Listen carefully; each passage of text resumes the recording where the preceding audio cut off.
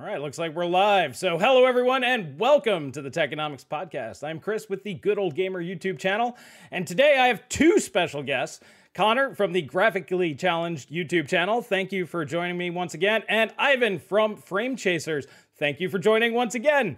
So you guys were going at it pretty good in our chat the other day, and I'm like, hey, you guys want to both jump on here and have a chat about a few things, and I figured that'd be pretty fun for everybody out there to see.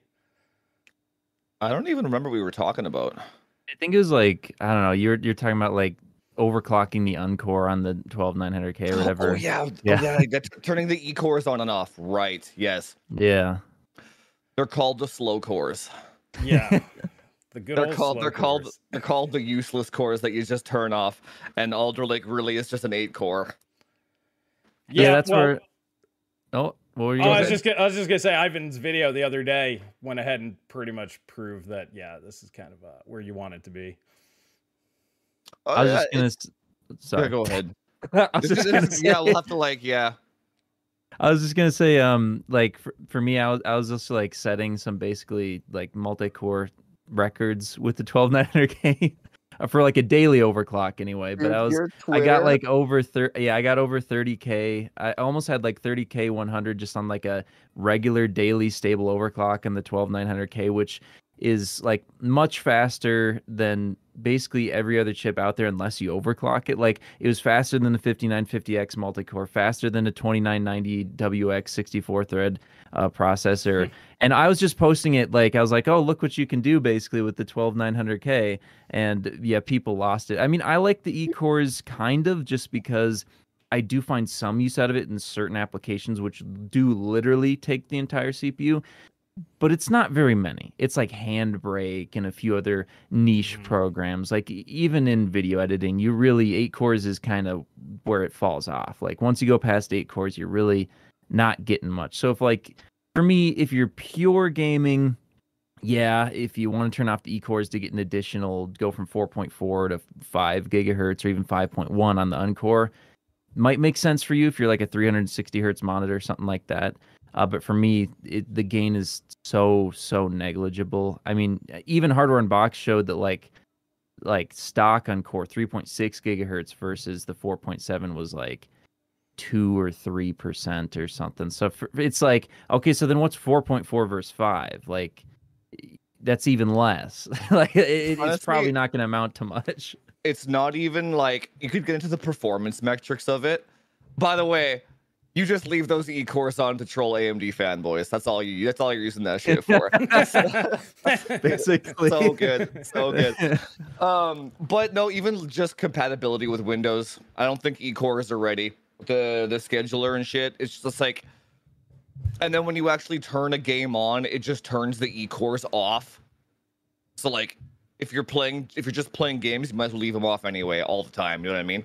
And like, I don't know, that's been my experience. Like E-cores always cause problems in Windows to this day still. It's super weird. I'm not a fan. Not yet.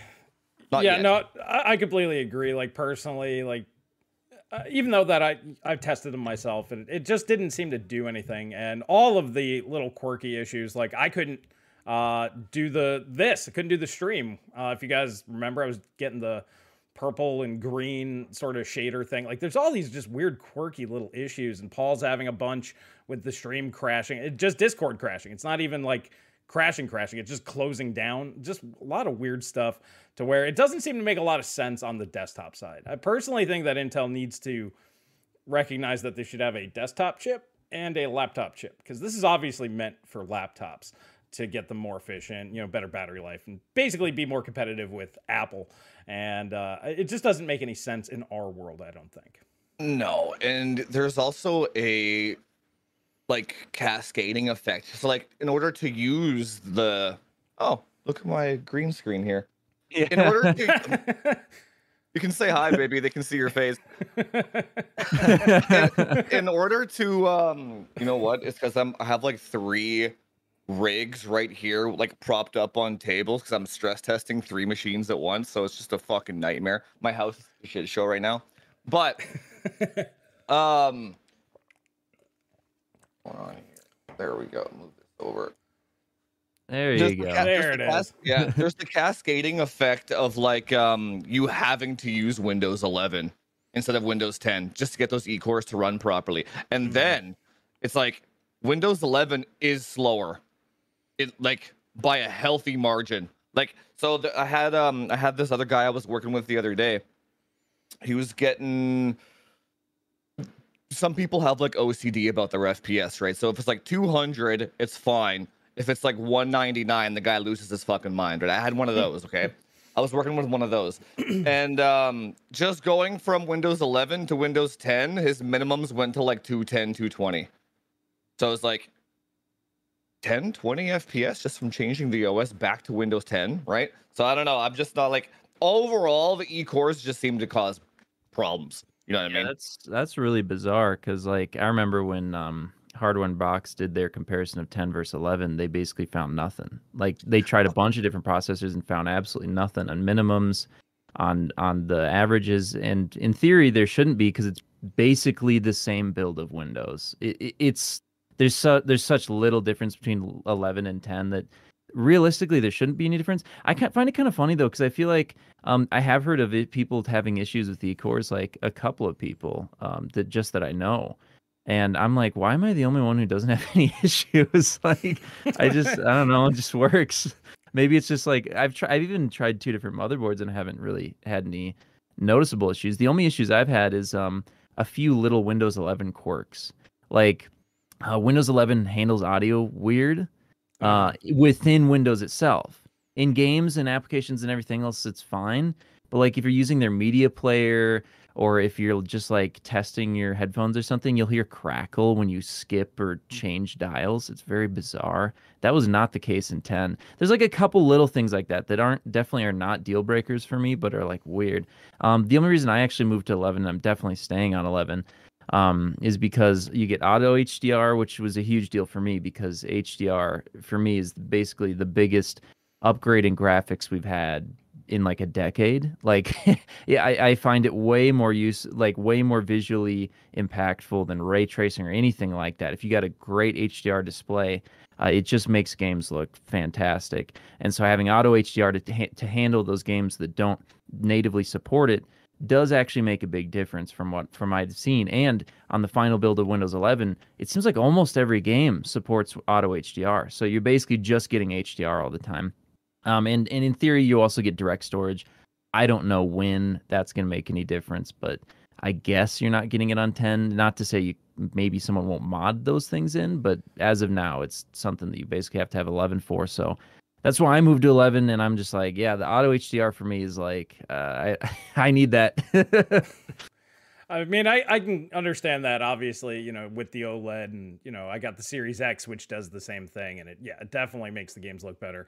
I don't know. For me, when it comes to a PC, I'm all about stability over features. So for me, I'm going to be sticking with 10, at least for the next 3 to 5 years. There's just no reason for me to upgrade at that point. The direct storage thing, like you said, I guarantee you somebody's going to figure out how to get that going. And then Zen in the comment section, he's saying, go ahead and use...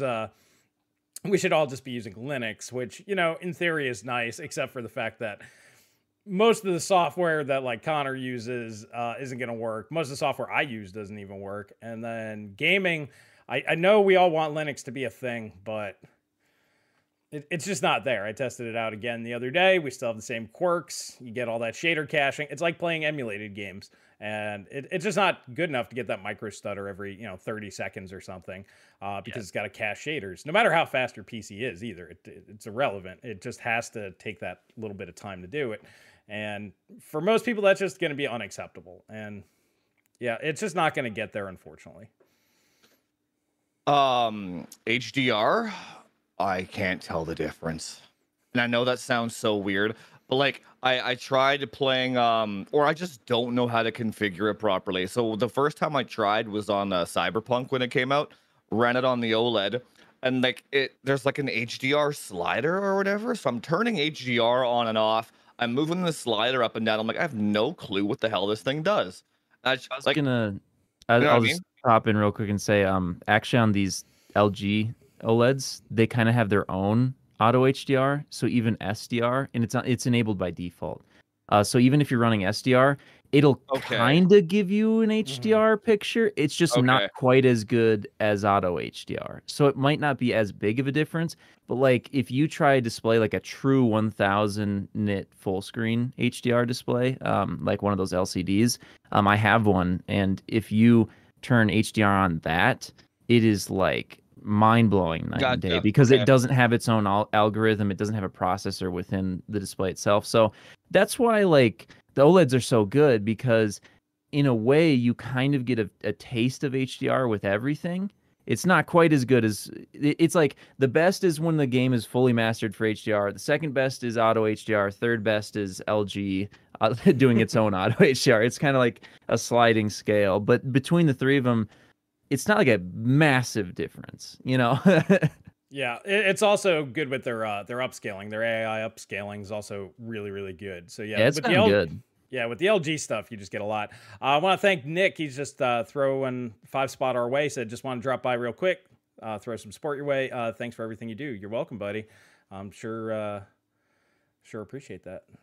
Yeah, I just noticed though, like when I'd run SDR with the basically auto HDR setting on the LG in Windows 10 versus auto HDR on Windows 11, it's like, it's not that it's brighter because there's only so bright the display will go and it was already maxing out. It's just more accurate, basically. It's like the placement of where the light should be is more accurate versus LG trying to interpret it. So that's kind of all you're getting with auto HDR versus LG's implementation. Same goes with it being natively mastered for it. It's just going to be even more accurate. So it's just, you're just talking about accuracy at that point. And so if you're just kind of playing the game and you're not really paying attention at all, and you're playing a fast-paced first-person shooter, maybe you won't even notice a huge difference between them. I kind of can, but it depends. So Maybe they just don't have the eyes for it. Who knows? I mean, Like, there's that. Yeah. Yeah, I was gonna say there's that too. Like for example, like I can hardly tell the difference between 1080p and 4K on my OLED, just from my viewing distance. You know, it's an eye thing. So yeah, everybody's a little bit different. Yeah. Me and my wife tested a couple of screens, and her eyes cap out at around like 220 hertz, which is, you know what I mean? Like, so like we like went through like these like different refresh ranges. I'm like, okay, so if anything's over 220 FPS, she's good to go. She can't tell the difference, right? And then when I tried it with mine, it goes all the way up to 360. I can tell the difference, right? So it's like and then some people are like, I can't tell over 144 or whatever, right? It's like everyone, it's just incredibly interesting that eyes can perceive LCD technologies differently. You know what I mean? Well, there's that, and also, I mean, just to put this in perspective, one in 4 men are colorblind. 25% of us are that means if we had Paul here, one of us statistically is likely colorblind and don't even really know it. So that's pretty funny too. I think Rems in the chat is colorblind. Actually, there are a lot of but they don't know that they're colorblind, or would you know? How do you know? You might not, because you might just perceive a color slightly different, and you're technically colorblind on that color. So it's not like you can't see color, period, colorblind, but like you just don't perceive certain things the right way. So, and you probably wouldn't even know, because it's like, well, that's blue, and then somebody else walks by and goes, yeah, that's blue, but you're perceiving it differently. I don't know how they test this. I just remember that stat came out a while ago, and I was just like, that's interesting.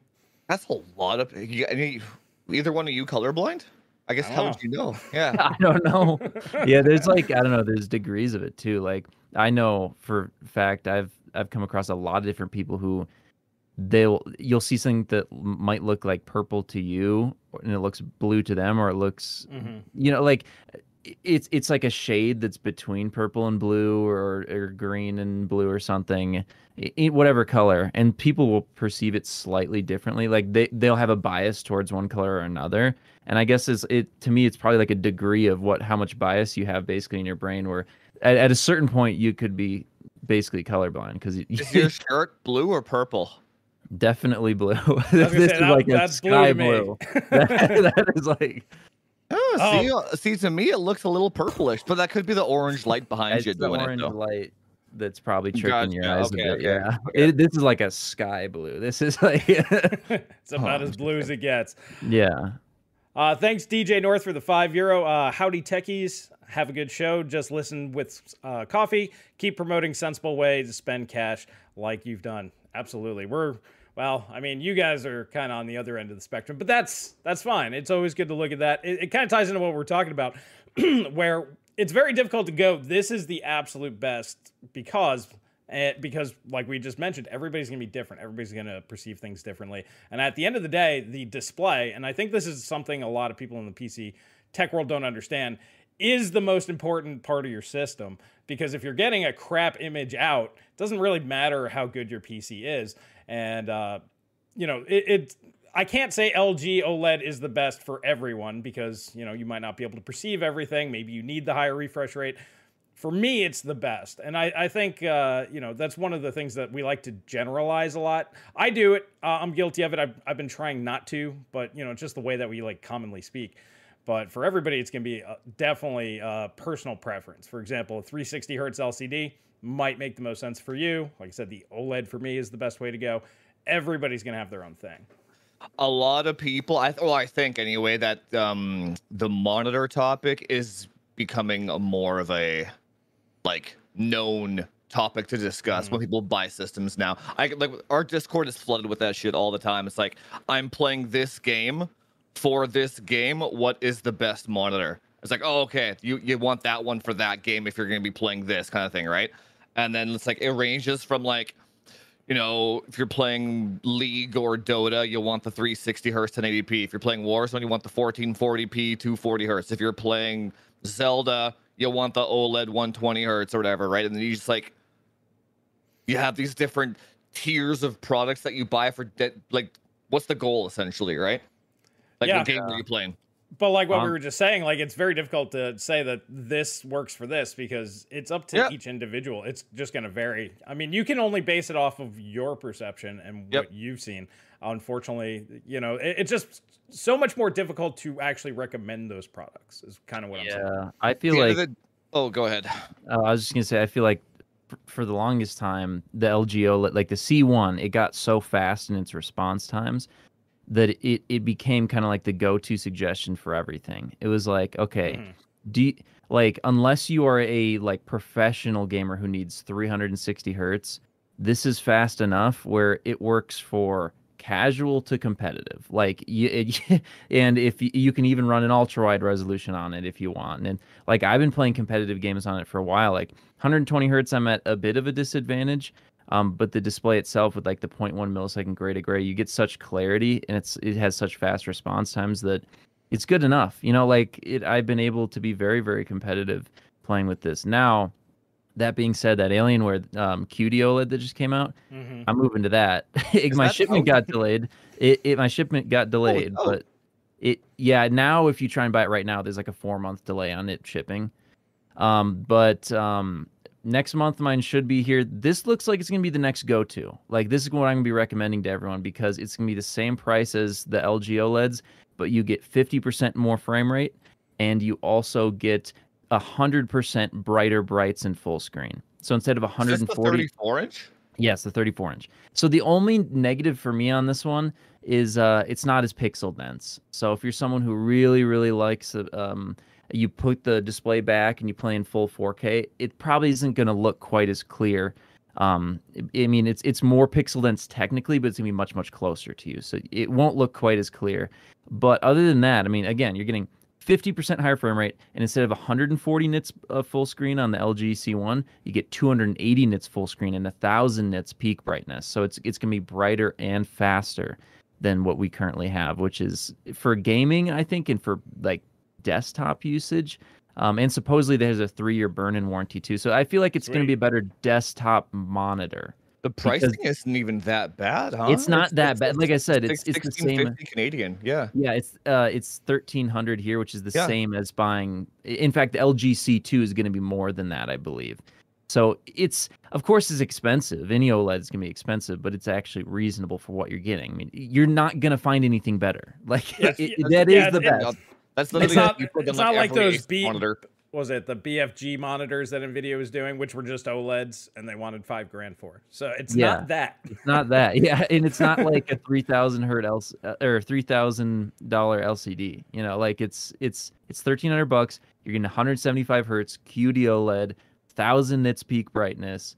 It's about the best it's gonna get right now. What ultimately I think my ultimate display is gonna be like a 240 hertz 3840 by 1600 display. That would be fantastic with like 600 nits full screen brightness and like 2000 nits peak. That would be fantastic.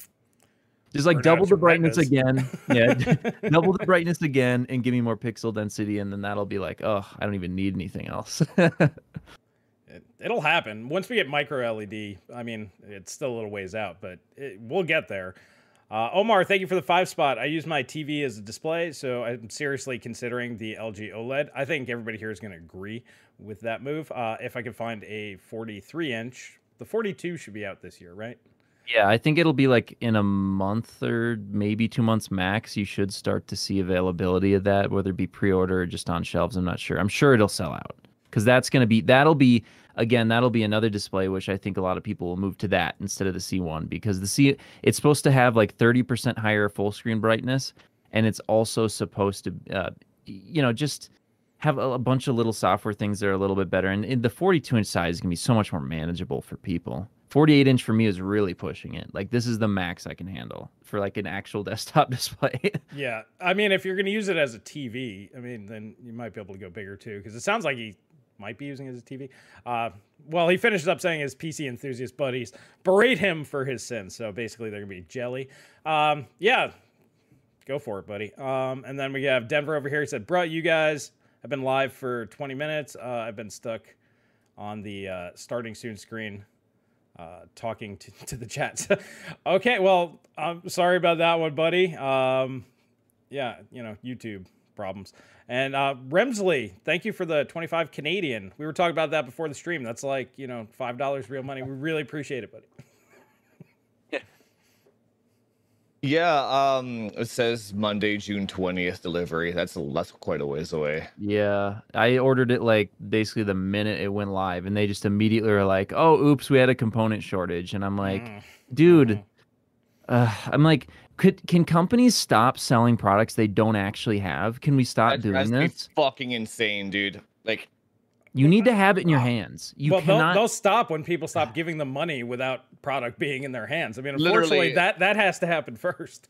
I can add to cart right now, and there's no shipping date. There's nothing. Big eventually pops up. You will get eventually. Well, what pissed me off is when I bought it, it said it'll be here on in 2 days. You'll get it in 2 days.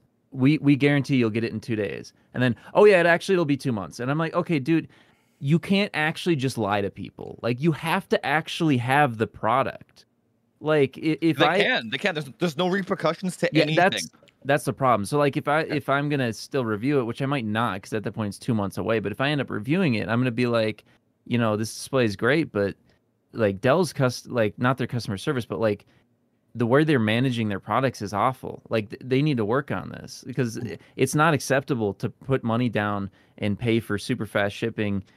For them to go, oh, by the way, you paid us, $50 for overnight. Well, guess what? It's gonna be 2 months. And in order to get that money back, you're gonna have to fight with us on the phone. It's like, no, dude, that is not acceptable business practice. You need to have the product in hand, and when you promise you're gonna deliver it, you need to try and deliver it. And if something happens, you need to at least be like, there needs to be some sort of automatic like refund or something that happens, and you need to try your best to get it delivered within a reasonable window. 2 months is really not reasonable. Like that's just ridiculous. I will never, ever, ever order anything from Dell ever again. Oh my God. I ordered when the 360 hertz Dell got announced, whenever I ordered one, right?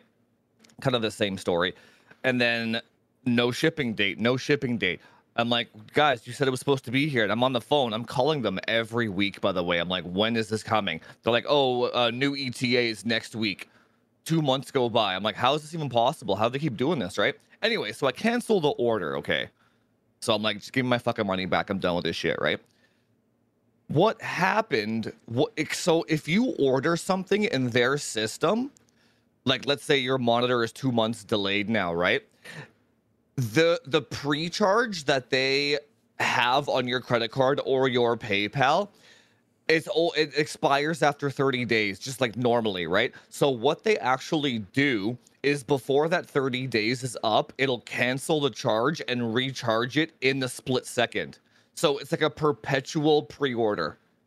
So so in my case, it was on my PayPal, right? So even though I canceled the order, on their end, they didn't actually cancel the PayPal transaction. They held my money for 6 months in some limbo. And I contact PayPal. I'm like, can you guys void this thing?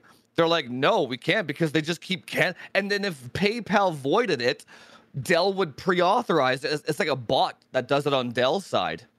So when they detect that it gets voided, they automatically pre-authorize it again. I'm like, this is fucking. There's like, so anyway, I had to contact Dell Canada, like head office and shit. I'm like, somebody needs to go to this PayPal transaction. I had to give them a fucking PayPal transaction link. I'm like, you guys need to cancel this. Like, anyway, just like four countries deep worth of phone reps, right? But dude, it was a 6-month process to get my money back. That's way too long. Like, it's annoying enough to have to call them once to get your own money back, but yeah, that's too much. So good rule of thumb is always use credit, the no interest credits, and then you're not tying up your own money. You're just tying up nothing, basically. It's usually easier with a credit card to like cancel too. It'll just reauthorize. Like, you know how when you go to your online banking or whatever, it'll say like pre-authorized charge. It's not actually a charge, right? It just says pre-authorized. On a credit card, it's a bit different. Yeah, so it's not like your money, like Chris was saying, right? But on PayPal, it like minuses it out. Do you know what I mean? Yeah. So like, yeah, dude, it's just I'll never buy anything from Dell ever again. Like, even though this monitor looks very tempting, like it's got all the things, right? And the price is right, I think, right? But just seeing this June 20th ship date and just seeing it, Dell.com, I'm like, I'm not down with this, man. At that point, you might as well just wait. I mean, it's gonna be 4 months anyway. There'll probably be another person with the same display. You know what I mean? Like, they're getting the display from Samsung Electronics, I believe. So just wait for somebody else to make it. Yeah. I mean, if they can't figure out how to chip it, why buy from them? Or wait till Best Buy gets it. Usually they get all the Dell and Alienware stuff. I got the Dell 360 hertz from Best Buy, actually. I would rather pay a scalper like an extra $200 just to never have to buy from Dell ever. Basically, bad. Oh my god. We'll pay premium to avoid Dell. I like it. Hey Denver, thank you for the 10th spot. Product in your hand has been a real problem in the vendor space. We order over 100 machines. Said it was in stock, 4-day shipping. Nope, 3 months, days before the fiscal year change, and we have a big issue. So yeah, so even in the big enterprise level, they're having these issues as well. This is something. It's like getting to a point where like, do we need to make this illegal? Like, yes. Does it need to be illegal to say that you have something that you? It is illegal if it doesn't say pre-order or have like a ship by date. Like, you could pay for something if it's like clearly will ship August 1st, and you're like, fine, I agree to that. But if they don't do that and change their mind, that is illegal. But how many people are going to take them to court over this versus how many people's money are they going to hold on to? And that's basically, they've done the math and they said that it's worth it, unfortunately. Yeah, they would get more money from the interest of all the people that they're holding, all the cash that they're holding. Well, especially than the one dude that might take them to court. Yeah, exactly. Just think of how crazy inflation's going. I mean, $100 today will be worth $90 by August. So, You're saving money by pre-ordering now. Yeah, well, in some degrees, if the price doesn't go up, then, if the price goes up, then obviously it doesn't matter. But yeah, but they're the ones making the money. No, you know what's funny about that? If you bought a house like 3 or 4 years ago or whatever, the inflation is so bad now that it's like the bank lost money on your loan. Mm-hmm. It's awesome, dude. I love seeing that shit. It's like, oh, the value of my house is skyrocketing, but the bank ain't getting shit. You know what I mean? Yeah, we bought in 2017 and we refied right as COVID hit because, you know, obviously everybody's like, COVID, 0 interest. So we got like just crazy low interest rate. I'm like, my house is worth over 50% more than I paid for it, and I'm paying less. Yeah. Yeah. Yeah, it's pretty good. Yeah, not too. I mean, it screws everybody else over, but yeah, well, you know, unfortunately, you got to take care of yourself first. yep, absolutely. RT Gaming, thank you for the 2. Dell is garbage. Yeah, I think we just established that that they might make good products, but as a company, sometimes. Sometimes they're never buy. If anyone in the audience right now, they're never buy their PCs. No laptop, desktop. Just nothing. Just don't do it, man. Just don't do it. It's so bad. Oh man, it's true. I picked up a Dell laptop. I was going to do a review on it because it was pretty cheap. It had 3050 and like a Ryzen 5 in there. It was a pretty good deal, so I picked it up. The thing didn't even have like that hotkey to disable the touchpad. You know, when you're gaming, you turn off the touchpad because you got a mouse like a grown-up. Didn't have that.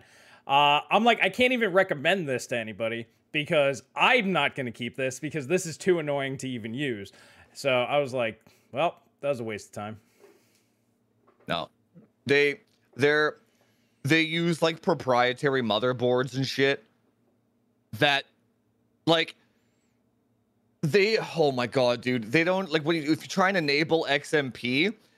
If the motherboard doesn't allow, like, let's say you're using a Ryzen motherboard, there's like 4 different voltages that you can change to kind of make XMP work, right? They don't give you access to any voltages. They don't give you access to any like clocks. So let's say you bought a 3800 kit and you wanted to just change it down to 3600 to make it work. They don't let you do that. You can't change anything. Nothing, dude. It's like I don't know. Never buy Dell stuff. Just don't do it. Just don't do it. It's like the worst. I think we can leave that there. Yeah, agreed. I think we're good. Did just want to mention we have 127 viewers, only 44 likes. Please smash that like button, pump the stock, and get some more people in here. And keep this chat going. So you guys want to talk about the 3090 Ti? Because I remember Ivan was asking me a couple weeks ago, is this going to be a thing? Paul and I both were like, don't think so. Apparently it is, and the price leaks came out at $3,500. Think NVIDIA is a little too late at this point. What do you guys think? Way too late. I don't know. I know there are people talking about they thought it wouldn't happen. I'm like, no, they're gonna do it because I mean, even if there's way less people willing to buy it, they still want to just check, you know, like test the waters. And plus, on top of that, like you've already at this point they probably printed boxes and stuff, and it's just a hassle to like throw away boxes and waste money. Even if it's not a lot of money, it's like, we already said we were going to do it. We got the boxes printed. There's like a TI on the coolers. Like, just release it anyway. We'll just won't make money of them, you know? And I don't think it'll be $3,500. I think there might be like some AIB that tries it, but I realistically, I think by the time they hit the market, they'll probably be like 2,000 or something, or maybe some AIBs for 2,500, something like that. But even then, nobody's gonna buy this. Like, I don't know. There's gonna be some extreme overclockers who might buy it, but other than that, nobody's gonna buy this. There's gonna be such a small amount of people. Dude, I had a 3090 and I sold it and bought a 3080 Ti because there's nothing in the difference. Like the 3080 Ti got clocks 2% higher and has 2% fewer cores. So there's literally nothing in the difference. That would actually perform better. Yeah, it actually would perform better. Yeah. And there's the only downgrade was having less power because I went for a Founders Edition, so it can't sustain as like an average clock basically, but like it can peak higher. So basically, it's the same, you know. And it was way cheaper. I sold my 3090 because I'm like, even for an extreme over like kill build, it still doesn't, like, who cares about 1%? Like, you know, honestly, like the 2080 Ti versus the 2080, that was a big difference. But 3090 versus 3080 Ti is nothing. Like, and so then you're talking maybe another 10% max going to the 3090 Ti. But if you already have a 3090, you can just overclock it and you'll get within 2% again. Like, and that's an amount that's so small that it doesn't matter even to the most enthusiastic people, the only people who are going to buy this are people setting records and people who just want bragging rights, and that's it. And how much do you want bragging rights? Is bragging rights worth an additional $1,500 to you? Not for very many people. I don't know. That's why, Ivan, that's why you're here, buddy. Is it worth it? No. I think the leak was in Canadian dollars or something, and it was like, yeah, it was in Canadian. It was like 4,200 or something like that Canadian. I'm like, I can't do that, man. That's two 3090s. Yeah, I can't do it. I can't do it. Like, no, I can't do it. Like, even I can't. I can't do it. Like, you get 2 more SMs. That's it. And that's it. Like, that's all you're getting. You do get better memory because it probably won't be on the back of the card. So I guess for people who freak out about that. Yeah, but you buy the double-sided water blocks or whatever that solves that problem anyway, right? But yeah, you don't even get so you're telling me I get 0 more performance for double the money. I can't do it. It's the NVIDIA way. No, I don't. This is a whole different level, right? Like, if it was like $500 more, I'm like, okay, I could do that for some content, right? $1,000, I'm like, no, I could like buy just 2 other cards for that money, right? But they're like, it's like double the price of a 3090. They're acting, if the price is true, but actually, even if the price isn't true, if it's like $2,500 or whatever, they're acting be more real. Yeah, they're acting as if the TI on the end of it is an upgrade. Like it's supposed to be, but it's not. Like, yeah. You know what I mean? Or like how do I word that? They're acting like it's an 80 to an 80 Ti level upgrade when it's literally not. Like it's just like there's nothing there at all. It's super weird. Yeah, it's a factory overclock difference. That's basically. Yes, you know what I think they should really do? If this would be a smart thing to do in terms of like getting some more goodwill back is bring out the 3090 Ti, EOL the 3090, have the 3090 Ti come in at $1,500, and just take all the ones that can't be a 3090 Ti and make them to 3080 Ti's. Like, just stop making 3090s. Just get rid. Like, we have so many SKUs on the 102 die. Like, just have the 3090 Ti replace the 3090, both in price and everything. Just slot it in there, and then just get rid of the 3090 and get rid of the 3080 12 gigabyte. And let's just have 3090 Ti, 3080 Ti, 3080 all on GA 102, and that's it.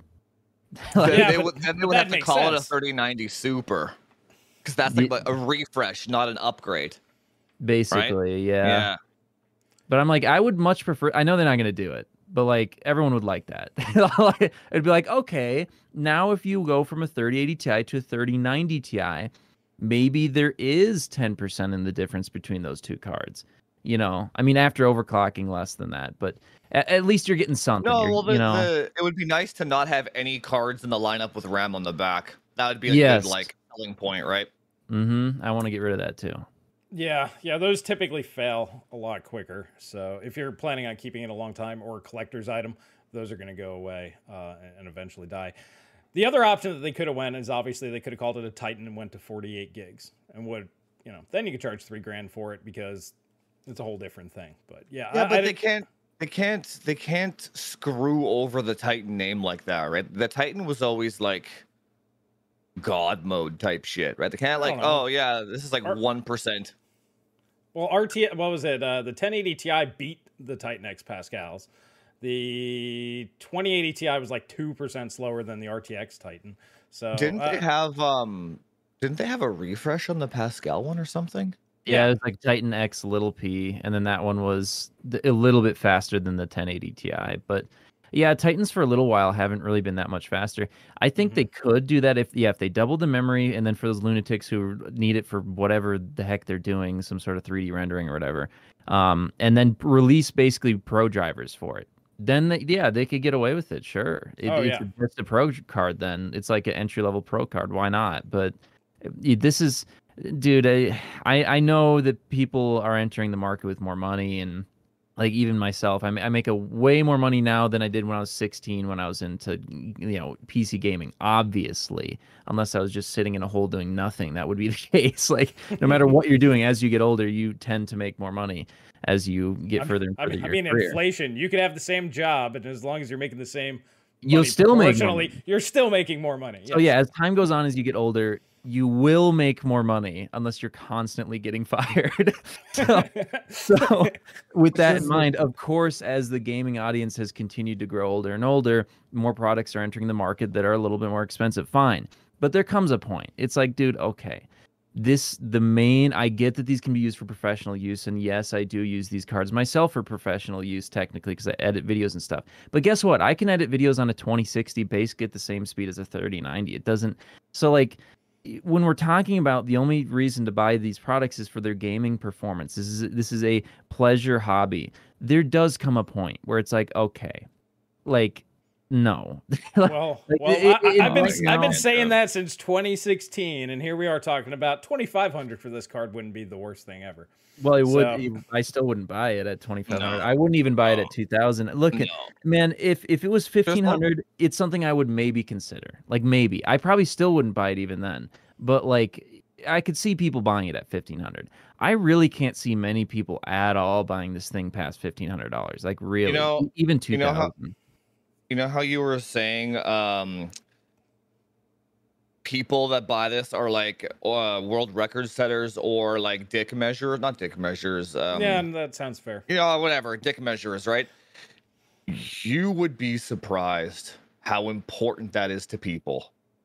I'm not even exaggerating. Like, dude, there are people on the overclocking forum that they're already like 20 12900Ks deep just to get one that has an SP number that's higher than the other guy. Yeah. 20 CPUs deep. So that's what, $650 times. So what, they're 12 that's like $1,300, yeah. You know what I mean? Yeah. Well, they're 12 grand in to get a number on an Asus motherboard, dude. That's complete insanity. I mean, that's such a small. So that's what I'm saying. Like, there's a market for this card. Don't get me wrong. Like, they'll buy it, but we're talking like what, less than 100 people in the entire world. No. I think they're gonna produce. I think they'll produce 10 to 20,000 of these, and that'll be it. But I guarantee you they'll all sell. Yeah, I think they'll sell out. I think they'll sell out too. To be honest, I think. Oh man, oh god, dude. I think on day one they're gonna sell out.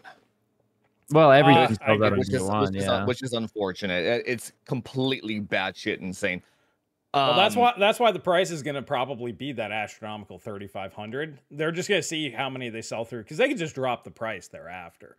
So I think that they're gonna start ridiculously high and just scale it back until they all clear through inventory. But yeah, I think they'll clear through by about the 2,000 mark. Yeah, I just expect there'll probably be like a few thousand people who buy it day one, who are those people who are insane, and then after that, they'll just sit there. Like nobody's gonna want this. Well, that's what we have to hope for. But if they all sell out, you got to be like, what the hell just happened? Yeah. There is something to be said for like special editions and shit like that, right? Like the 12900KS is coming out in a couple of weeks. I don't need one, but I'm gonna buy one for the box. But the price isn't so astronomically. It's not like $2,000 for a CPU. How much is it? Well, they said 750, 749 yeah, or something. I'm gonna take a hard pass on that. Oh, it is a complete hard pass. It's just I still have my 9900KS box and like the special edition or whatever. That was actually really well priced. It was only $20 more than the 900K or whatever, right? So that one was actually worth. I have a solution. Just buy the box. Buy the box. Go on eBay and buy the box. Do you know how much those boxes are worth on eBay? It's like $100. Yeah, it's insane. Yeah, but I can't spend $100 for a box. But you're spending $250. But you're spending $100 for a box. No. So you can get a 900K for $600. Spend $100 on a box and save $50. And just tell everyone it's the KS. But I might get a good bin of the CPU, right? Yeah. There's the FOMO. See, I got a really good bin on my 12900K. It turns out, it wasn't doing that well on my old motherboard, but I moved to this MSI Z690 Unify X, and I got 100 megahertz higher on everything, whether it be Uncore, Core, E-Core, everything just is 100 megahertz higher, easy, and with less voltage. So I can run if I want. Now I've increased the voltage to 1.32 volts just at like basically overvolt it to make sure I never have any issues. But at 1.29 volts, I could run 5.2 gigahertz all core on this chip, and 4.2 gigahertz on the E-cores, and 4.5 gigahertz on the Uncore. So it just was like, I'm like, what do I need a KS for? Like, and I already sanded the die and everything too. So I was, because I was like, I had a cooler that I thought my cooler wasn't making good contact, or whatever, and it wasn't. So I sanded the die and it helped a lot. But then I moved to an EK block and it was like way better. Oh, right. Remember how I was talking about that Lumi guy? So you know the whole mounting pressure problem you probably know about, like the middle clamps down and makes it like this or something like that. I never had that problem, but apparently a lot of people did. But he came up with this brilliant idea, is like, you buy like a $50 ASRock B660 board or whatever. You just buy the cheapest LGA 1200 board that you can find. You take the motherboard and you just chop the socket out. You literally take an angle grinder and you just, and then you have a socket. When it's clamped in there, then you lap it while it's clamped in the socket. It's kind of worth it if you're working with more than, like if you're someone who buys a lot of older like CPUs and you're sanding them. Yeah, like if you're an extreme overclocker, why wouldn't you do that? All righty, guys, I got to jump in. We got some super chats going on here. Sorry, we were backed up and we were in the middle of conversation. But John K, he says, love the background. It just works for some reason. So it just works. Yeah, it does. RT Gaming, thank you for the 2. He's like, 3090 Ti. We've been fucking it up the whole time, guys. We've been doing that wrong. Yeah, we screwed that one up. Sprite, thanks for the 449. He said, like a rose in between 2 thorns. Not really sure what he's talking about on that one, but okay. And then Wolfie's back, kicking it up. Thank you for the 500. Knox, man.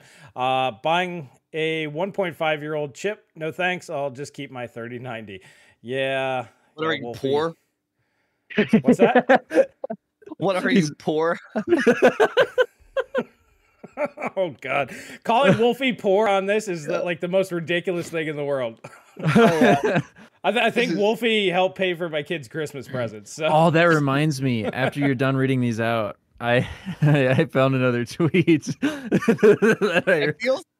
Yeah. Well, go for it. Let's do the tweet. Let's do it. Okay. And so he was. That guy provides. I mean, he's becoming a meme on this stream because this comes up all the time. Oh, yeah, I want to say that he's self-aware, but I don't think he is. No. We should get him on here. That's what I need to do. And be like, look, man, we're having fun with this. Or if you're just trolling everybody, I completely get it. You know, like that would be fine. I hope he is.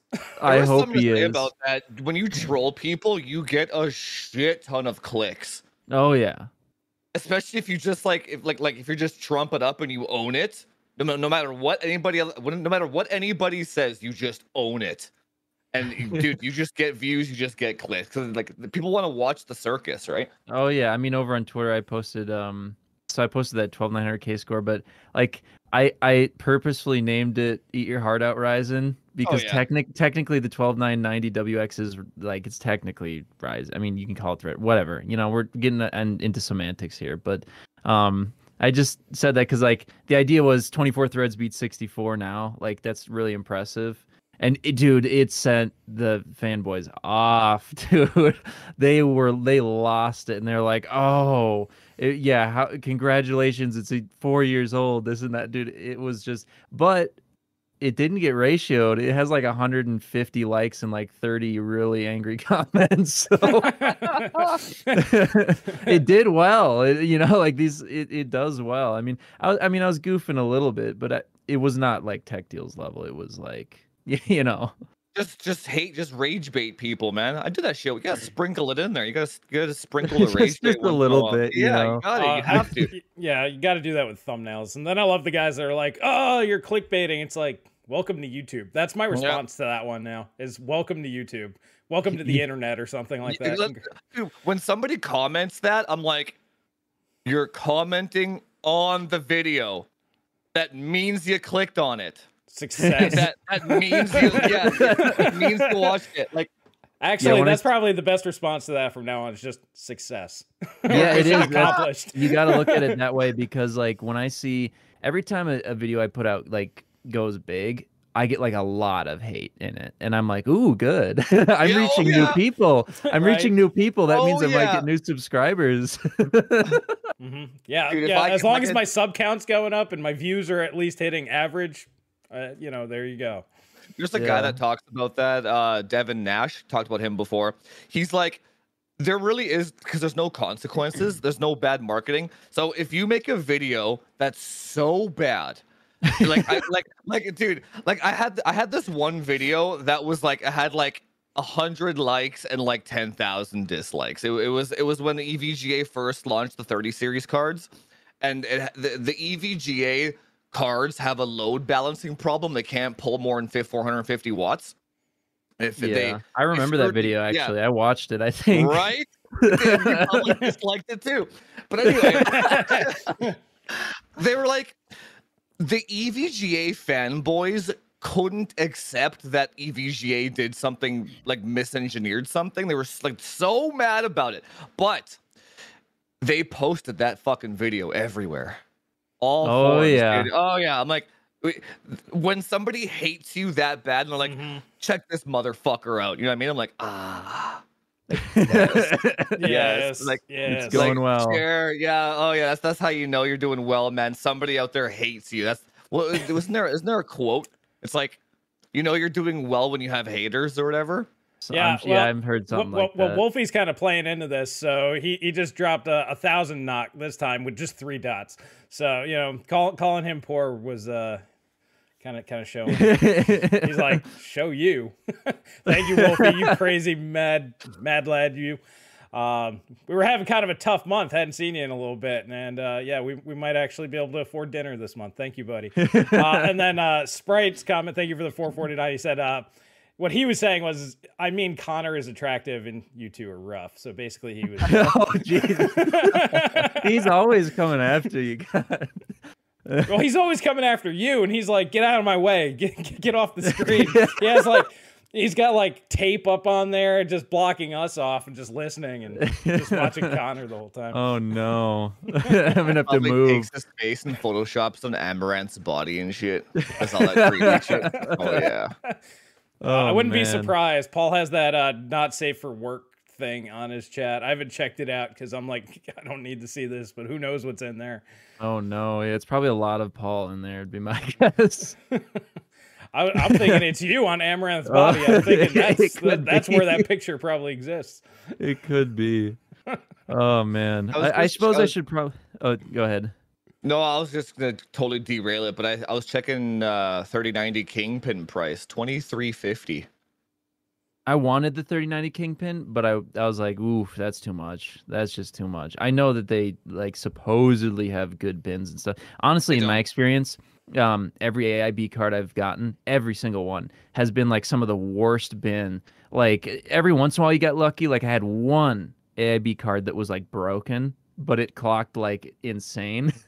But every single other AIB card I've ever picked up has just had like the worst clocks. Like I'm just like get the worst luck with AIBs for whatever reason. After I used to get good luck with them like back in the day, but now it's just like, oh, you guys are just literally cranking out anything. Like it doesn't matter anymore. Yeah, I think the prices on these went up. I got a Kingpin for 2,100 after taxes and shipping, and now it's 2,120 before all that shit. But I can tell I've worked on about 4 Kingpins now.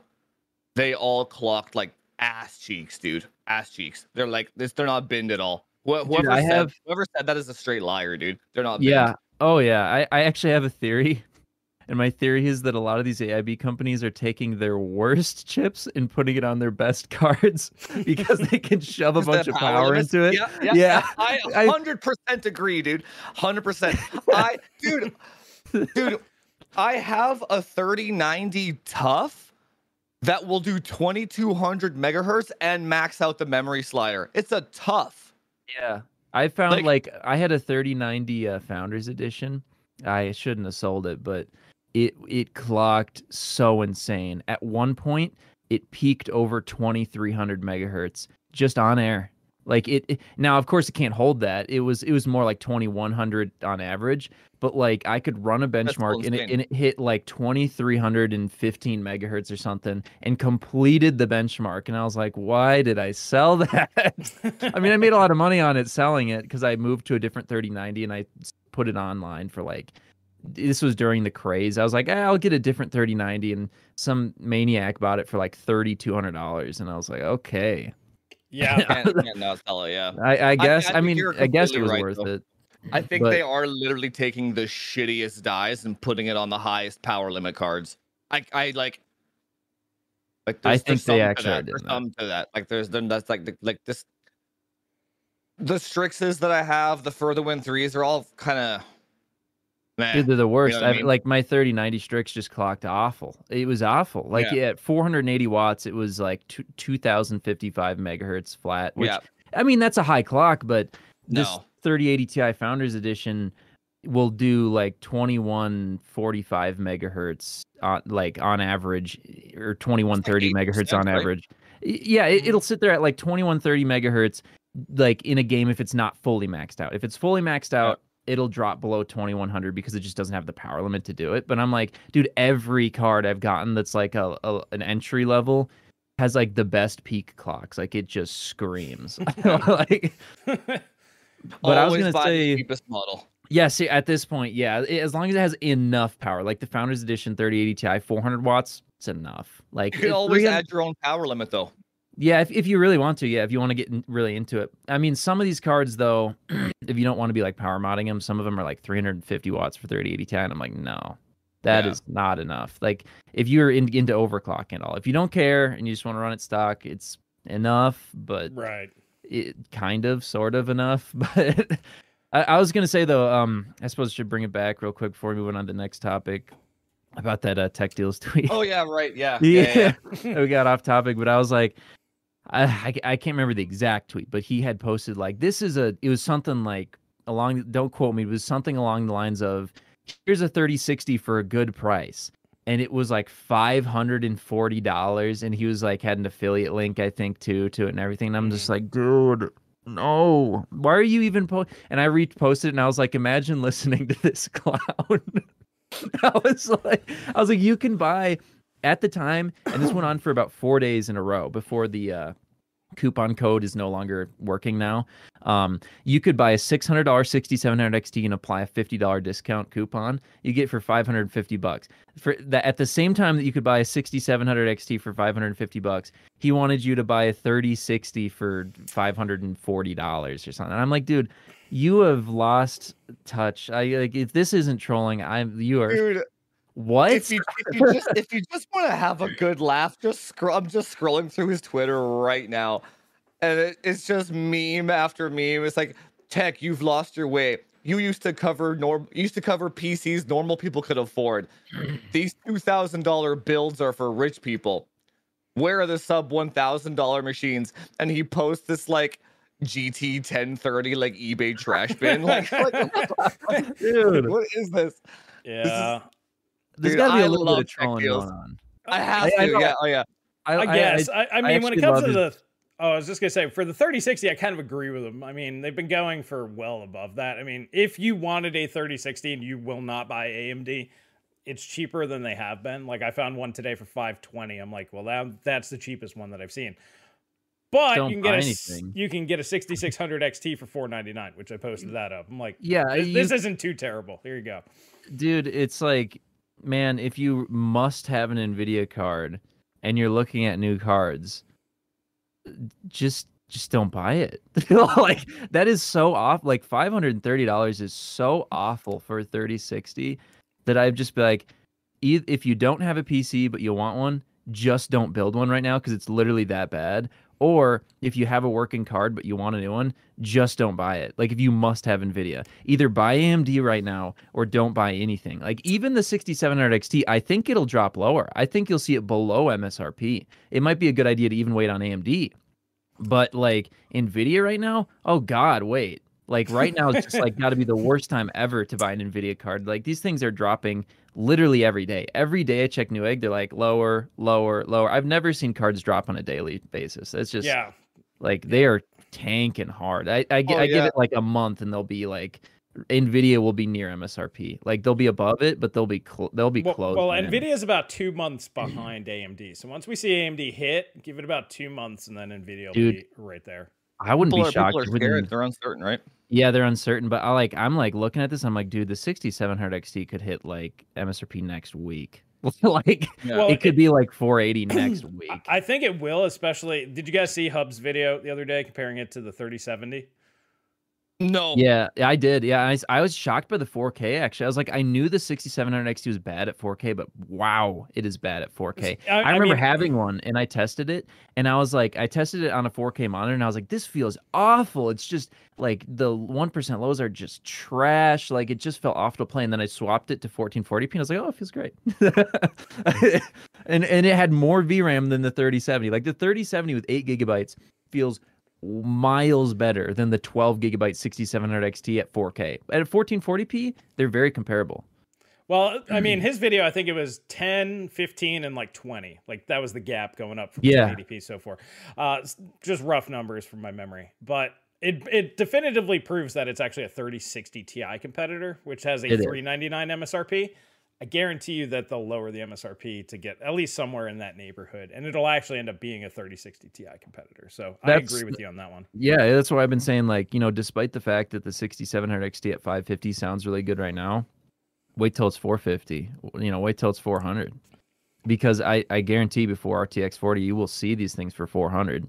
Like the way things are going now, I mean, unless something crazy happens, which we can't predict, just like current trends, like I wouldn't be surprised you picking up these things for $400. I agree. New, not new, like new. Not exactly. Secondhand could be like 350. But Nvidia's going to hold their value a lot more, but even then, I think I would not be surprised if a 3060 costs more than a 6700 XT. Yeah, it wouldn't shock me. You guys just gotta go through these tech deals tweets, man. This is just like, he's still having fun with it. Well, actually, that ties in with Denver. So Thank you for good. the 2. He said, I watched him tweet this live. He seemed genius. Or he seemed genuine. He seemed genuine. He seemed genius. Would have been better there. And then Nathan, thank you for the 2. He said, oi, I had a GT 1030, and that thing was adorable. Yeah. He's like, I said in 2016 that it was totally worth buying a 6-core CPU at the time. Those who listened had 5 years of solid experience in front of them. Listen to me now in 2020. I'm quoting. Listen to me now in 2022. R9 5900X or i7 12700K. Both are worth it. Don't bother with anything else. Christ. Oh yeah. That is. Whew. Okay. I mean, if his only goal is, I want you to keep your PC for 5 years without upgrades, he might have some merit there, but almost nobody does that. It's fun to upgrade. Does that. It is fun. Like I'd rather, and you'd get way more value doing it this way too. I would rather start with a quad core, go to a 6-core the next year, go to an 8-core the next year, move to a new architecture the next. Like I'd rather upgrade every single year and get like a little upgrade. I know some people like that experience of getting a massive upgrade, but it's like, yeah, but you could have just had a better experience the whole time rather than starting to feel bad near the end and then having this big jump. And I did the math and I'm like, you either end up spending like no more money, or depending on when you sell stuff, you could even like spend less money doing it. Way less. Yeah. Yeah, there's a lot of people in the Discord. They all have like 10900Ks and they're playing just fine. But they're like, man, I got the upgrade itch. Like, but now they're buying 12900Ks. They get like 10 FPS, and like I just gotta upgrade some. You know what I mean? Upgrading is fun. It is. Even if it's completely pointless. I mean, you do live streams. You know, if you got to upgrade or you got money burning a hole in your pocket, Super Chat's a great way to go, guys. I'm just letting you know. You know, it helps out. Yeah. We really appreciate it. Patreon's a thing. You know, you could hit the join button on YouTube. For any of us, links are down below to everybody's channels. So, you know, whoever you like. You can support 'em. upgrade the stream, yeah. Yeah, upgrade your favorite YouTube channel. There you go. You know what's interesting about Tech Deals? He doesn't even do any videos anymore. Does he not? No, it's just live streams. Oh, yeah, and then he cuts them up, doesn't he? And like makes videos out of them. He puts the clips in the separate like Tech Deals clips or whatever. But he literally just doesn't make content anymore. Like, well, he probably figured it out. I don't understand. This is way, way, way more profitable. Live streams are way more profitable than YouTube videos. But Yeah, if you can like create, you can't grow though with streams though. you can. No, you can. It just depends on like if you basically have to make your channel into a streaming channel. Like you can stream once a week on your main channel and it's fine, but like it's not going to help you grow a lot. But if your channel like is a streaming channel, people will come there for the streams, and then you'll grow an audience just on streaming. It works. I've seen channels who just stream, and they do well, and it makes way more money. It's just not the type of channel I want to run. I just enjoy making the videos. I like doing that a lot more. Right, I was plus gonna you can always pop by and hang out here. Yeah, I was gonna probably bring streaming back this year. I stopped for a little while. I stopped doing weekly streams. I was probably gonna bring them back, but do monthly live stream. That's probably what I'm gonna do this year. I'm not sure when I'm gonna start it back up again. It's probably at least another month before I start it back up. But I was gonna start it back up again to do like a monthly live stream Q&A basically. So people seem to enjoy that. Mm-hmm. People seem to enjoy to ask you how to fix their computers. Yeah. That's literally all. That's all it is. I don't get as much of that anymore. Oh my! When I was God. doing overclocking content, I got a lot of that. What kind of questions do you get now then? It's a lot of goofing around usually, honestly, or asking me about like products that are coming out. I mean, some people ask me about like, you know, my computer's doing this or that, and I'm like, all right, listen, man, I'll try my best to like in one sentence give you a solution, but like I got other questions, so I can't sit here and do tech support for the next 10 minutes. Or like, go to this video. I made a video on that. Go to the video. Yeah. It blows my mind how many people just need tech support all the time. Like people don't know how to like save files on their computers and shit. Now, even young people, like people I don't know how old you are, but people my age, they don't know how to save fucking files, dude. It's incredibly weird. Yeah, it is super weird. I don't know. Yeah, I definitely don't get those kind of questions, but I'll get like general, like, hey, I'm running this game. Here's my hardware specs, and it's black screening, or you know, that kind of stuff. Get those quite a bit. Yeah, I would kill for those questions. Yeah, most of the time it's RAM. Like 9 times out of 10, it's like, did you run memtest on your system? No. What's memtest? Start there. Yeah, the HCI memtest is great.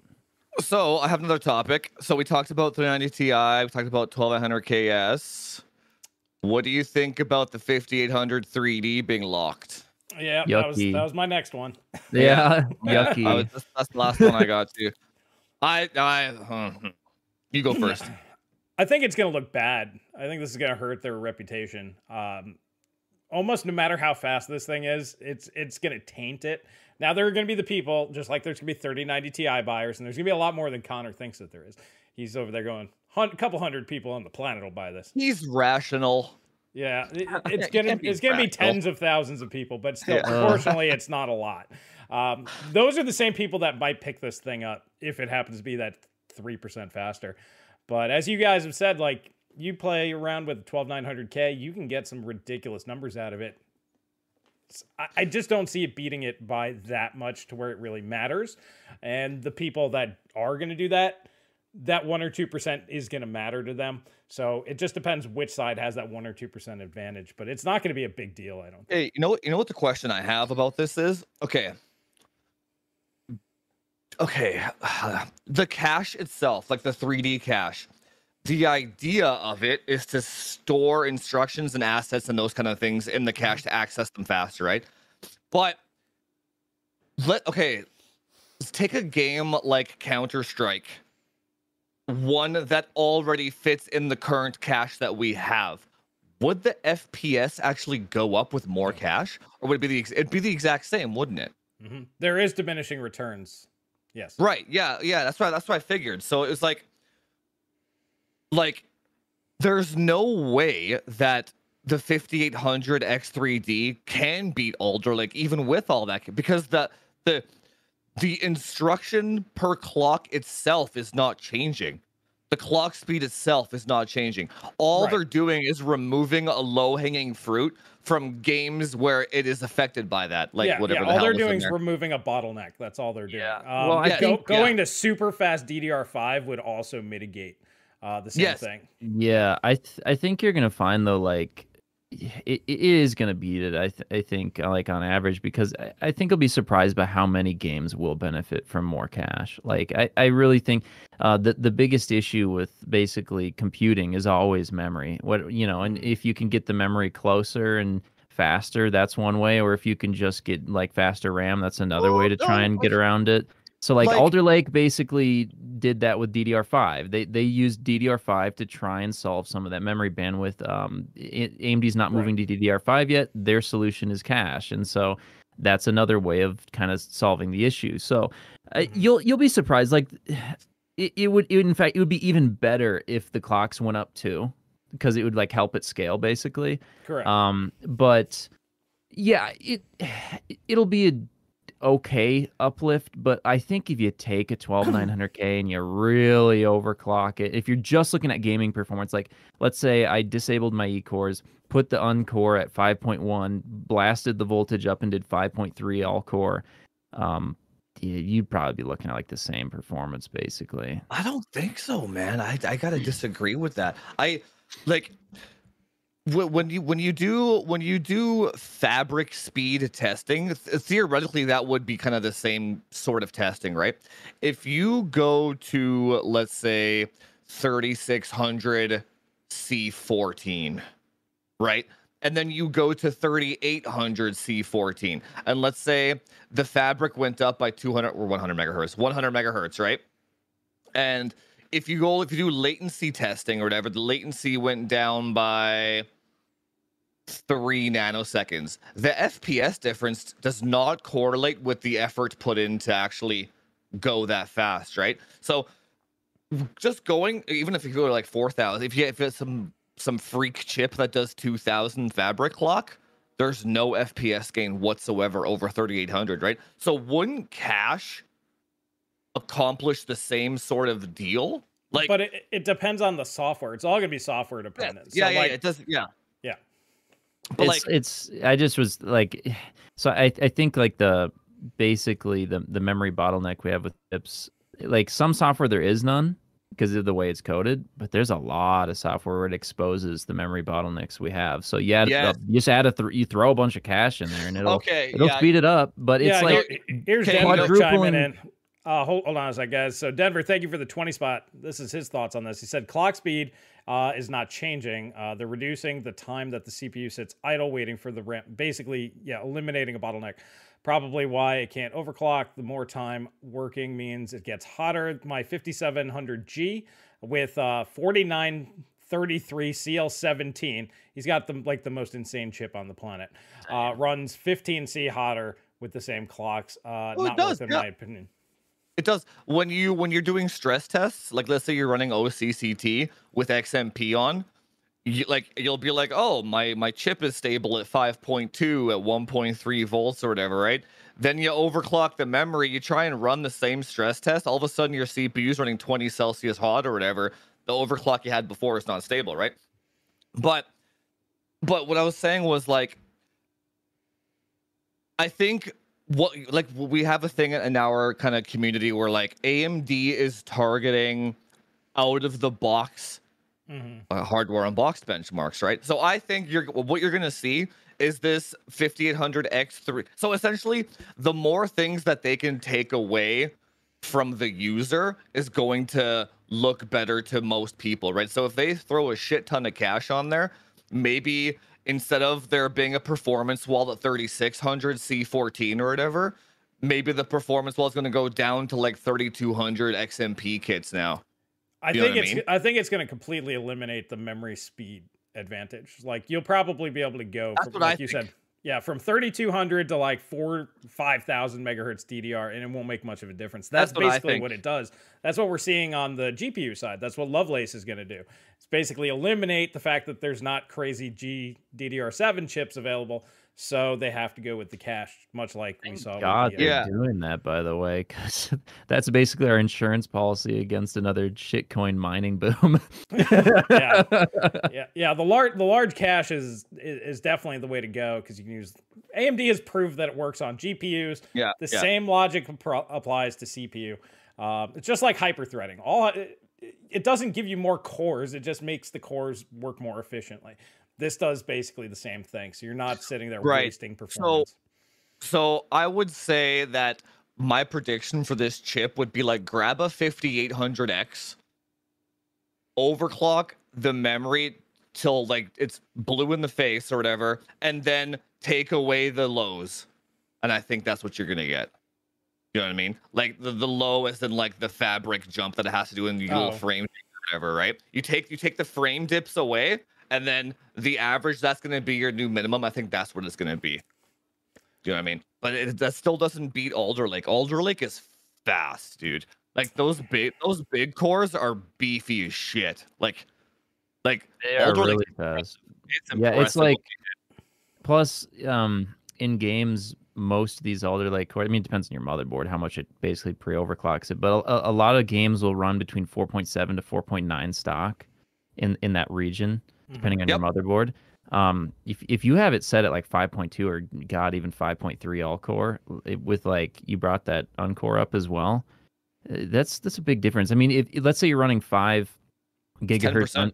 yeah, if you're running 5 gigahertz uncore versus the 3.6 it runs at, that's like a 50% difference in uncore speed. So the people who are just leaving it stock, like if you overclock this thing, yes, it'll draw more power, but so does everything when you overclock it.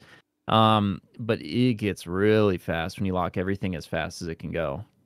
I also think that you will be able to overclock the 5800 on a B550 board.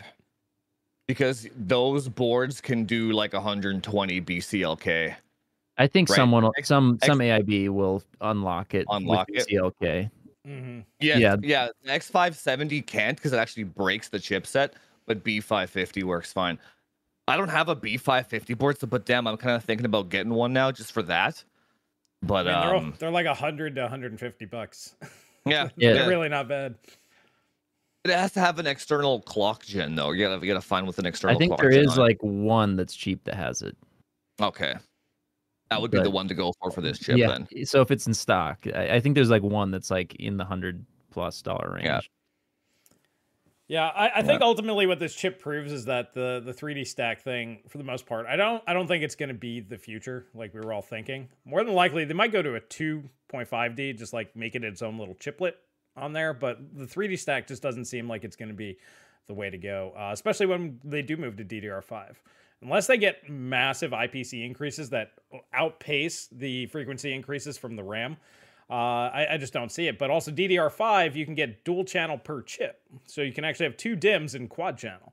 So I'm really curious to see if AMD makes their mainstream platform quad channel. And then that completely eliminates any memory bandwidth issues that you'll have on up to 16 cores at least. So I don't know. It just seems like it was like we said we were going to do this, just like with the 3090 Ti. Yeah. So we got to bring it out. It's not that good. But I think they're backpedaling a little bit. It feels like it feels like they regret it for some reason. Or like it didn't turn out how they wanted to or something. Yeah, I don't think it had the performance benefits that they were hoping for. I think they were hoping to like drive clocks up too, and they just couldn't because of heat. I think that, you know what, 3D stacking could work, but you'd have to have very, very thin silicon. Like it's got to be very thin. Everything's got to be like shaved down, and you've got to have direct die cooling. We can't have like anything between. You got to get rid of you got to get rid of the IHS if you're going to do this, because we need to make like direct contact with it if we're going to be having stacked pieces of silicon like that. But then it's going to be so sensitive that might actually break most Yeah, of it them. might just crack the silicon right away. Yeah. Well, it's true. because the connects underneath, they're, you know, micrometers in size. You know, if you put pressure on or jiggle it a little bit, I mean, Yeah, that's Oh, why yeah, I that's don't see true. them Yeah. doing it, because the average user, maybe they'll put too much pressure on it if it's not engineered or perfectly. even when you're taking your heatsink off and, you know, the thermal paste is a little glue-like and you got to jiggle it a little bit, they'll snap that 3D stack chip right off. Think about that. Yeah. Yeah, that's not going to work. So, yeah, I personally think that going to quad channel actually makes a shit ton more sense than wasting time with 3D stacking. I think that buys them enough memory bandwidth that it's not going to be an issue. Yeah, I think the best solution is fit as much cache in around the core as you can. Yeah, and regular then cache. and then just get your memory as fast as you can. I think, you know what else is weird? How we haven't found a design of motherboard that just moves the memory closer physically. Like, why aren't there just like 2 memory slots right on the back of the motherboard? Coolers. People have their coolers, and Yeah. you know how many people are still using their Cooler Master 212 from like 8 years ago? Is that really the only reason, man? That's Fuck. a big one. It's a big one. Yeah, people it get probably pissed is. buying new coolers. Oh yeah. It's Yeah, like that would buying be- new power supplies. People get pissed. It's like, I've spent $150 on this power supply. I'm never buying another power supply again. They come out with PCIe 5. Fuck those fuckers. I never want to buy another power supply again. That's true. Yeah. We still have ATX for that reason too, actually. Mm-hmm. The Yeah, ATX standard, exactly. yeah. That's a good and point. memory's already very, very close. Like, especially these 2DIMM boards. You look at it and like they are like as close as you can physically put it without touching a cooler. Like Yeah. it is, you know, like an inch away. So Yeah, that's what I mean. That's as close as they can get now. But like, what if you had like those laptop SO DIMMs right on the back of the socket or something like that? That like when you remove physical distance from things, that's like It reduces more latency. of a that's like more of a performance benefit than like changing architectures. It's like just move memory closer. Honestly, the next step's to do what Apple's doing. Just put the DRAM right on the chip. I mean, if you're going to do all of that effort, just put the damn DRAM on the package. Denver, thank you for the 5. He said, to be honest, disappointed there's no 5950X 3D. I think we all kind of are on that one. Then, like an industry diamond, or like an industrial diamond, IHS 10 times faster, heat dissipation than copper. I too would like to have 3 to 4 channel memory. Yeah. So yeah, I guess if diamond would work, but then cost goes to the moon. So once again, I think quad channel is just way cheaper, way easier for them to do. And it's built into DDR5. So just do it. I think they said, or was it Halleck or somebody, that like the latency penalty of adding that much cache on top completely wrecked 2 chiplet performance or something like that. That's why they're only doing it on the 1. Right? I didn't Something catch that like one. that. Yeah, somebody, I can't. It was Robert Halleck or that other AMD guy. They were saying that when you actually put that much cache on 2 chiplets, there's an exponentially worse latency penalty going between the I/O die between the 2 caches than just having the 150-100X, which makes perfect sense, to be honest. That's why. I mean, all the cache does is just store memory. I don't see how that would really affect latency too much. Like, probably a lot more complicated to build. They just didn't want to do it. Would be my guess. Yeah. Somebody said that one of the AMD engineers said something like that. That's why they didn't do any 2 chiplet 3D stacked chips. Just imagine how expensive that thing would be. Like, you got 2 separate dies, 3D cache, and an I/O die on one CPU. Like, dude, that thing would be the failure rate. Yeah. Oh, it'd be like $1,000. Yeah. It's seriously, it'd be like $1,000. Nobody would want to buy it. Denver chimes back in. He says, industrial diamond cheaply grown. Yeah, I mean, that could be a thing. I just think that there's better solutions. And think about the heat, too. Well, I mean, it'll push into the heatsink a lot faster. All right, I'm going to go hit the head real quick. I'll be right back. Yeah. Oh, yeah. So, you know how we were saying you were just like, nobody's going to buy it? It's like, dude, you know what's so funny about that? Because Chris is always like, $2,000 GPUs next year, and then it's like the next year comes and he's like $3,000 GPUs next year. You know what I mean? And 4,000. and like he gets so much shit from people because he says that, and every time he's been correct. Every time. It's like you were just saying how like the $2,500 is what it's gonna be. I think it's gonna be $2,500. That makes way more night. sense. I think they'll get enough people to buy it. Yeah, you know, if the Kingpin 3,000 is not a wash though. If they got the Kingpin up for 2,350 right now, I could see the Kingpin 90 Ti for $3,000. I could see that. I could see it. I mean, they'll do as much as they can. They don't need to move volume. They just need to move some, and then it's just the top end chips. I mean, you're basically making these chips anyway. Might as well make one that you only sell, you know, like thousands of rather than hundreds of thousands. You know. Okay, here's another. You know what else is another cool thing about EVGA and inflation and the quirk? Okay, so I bought a 3080 gig, the shitty one, and it was with the intention of doing this, right? I was going to use it as a step up to get a 3090 Ti, right, to bypass the queue, if there was a queue. So I was like, it doesn't matter what it costs because I'm gonna when you do the EVGA step up, they give you the value that you paid for the card, not the value that's on their website. So even if you bought it at an insanely scalped price at a store, they give you that value back when you do their step up, right? Really? Yeah, it's fantastic. I don't know how I don't even know why they do that. They don't even have to, but they do, right? So anyway, so I bought this thing for, it was like $2,050 Canadian, which is an insane price for a 3080 gig, right? So when I go onto the EVGA store now, I can step it up to a 3090 for 400 extra bucks because I paid so much for this one, right? So anyway, now that the prices of their cards are coming down, now it's 350 bucks to step it up to a 3090. Yeah. Right? Well, you give it a few months and yeah, free upgrade. Yeah. I'm literally I'm literally thinking like, I'm like, man, if prices keep dropping and like, because you have 90 days, right? And I still have 2.5 months left on this step. I'm gonna wait until this on the last day on this bitch and see it with the price like as low of a price for a 3090 as possible or 3090 Ti, then step it up. I still get the value that I paid. The inflation works in my favor. I'm sure they're gonna fix this loophole though. Yeah, they're getting rid of this. Stop talking about it. No, I'm like, yeah. They fixed the GT 1030 loophole too pretty quick, right? People were buying GT 1030s off Amazon using those to step up to 3090s to bypass the queue. Oh, dude, tons of people in the Discord were doing that shit just to get mining cards, right? Yeah.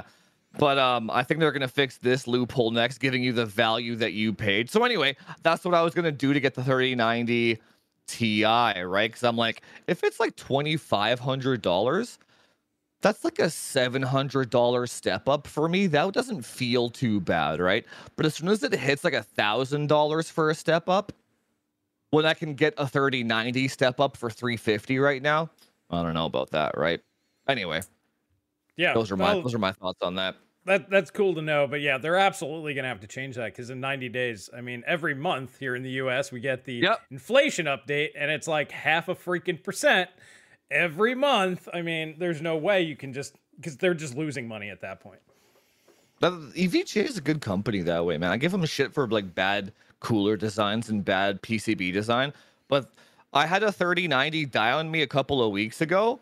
I'm like, oh no. I'm like, I don't want to deal with an RMA right now, right? And I'm like cleaning up the PCB, trying to like remove the evidence that I've been there and shit. You know what I mean? And then like I sent it off. They didn't even send me an email back, man. I look at my mail. I have another 3090 in my box. I'm like, holy shit! They don't even care. Like they're just they're doing it right. Yeah, they're fantastic, man. They're one of the only companies that does it right. I don't know if you saw my video about Gigabyte. Oh yeah, I did. Yeah, it took them 100% legit. 100% legit. Yeah, like 3.5 months or something. What was it? Or I can't remember. 2.5 months or something, or 3 months. I think it was 3. Yeah. Yeah, like 3 months to get me a replacement card. And they're like almost trying to fight me about it. It felt like like They were just trying to like They're almost make it difficult. That's what it felt like to me. I was like, geez, you guys are not. I am not buying a absolutely. card from you again. They don't know that you're a tech tuber either, right? But also, you don't have a No. big enough platform to make a difference, which is such a fucking shame. I hate that. I hate that you have to have a platform to like be treated with some level of decency, right? It's super Yeah, weird. It's that's super messed weird, up. dude. Yeah. That's messed up. It's incredibly weird. But if there's a YouTube channel called North Ridge Fix, all the guy gets is GPUs to fix, right?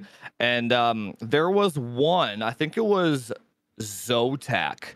Some guy had a couple of Zotac 3090s that he got in pre-built, right? So he didn't even buy the cards, he got them from pre-built. Right. The cards died on him.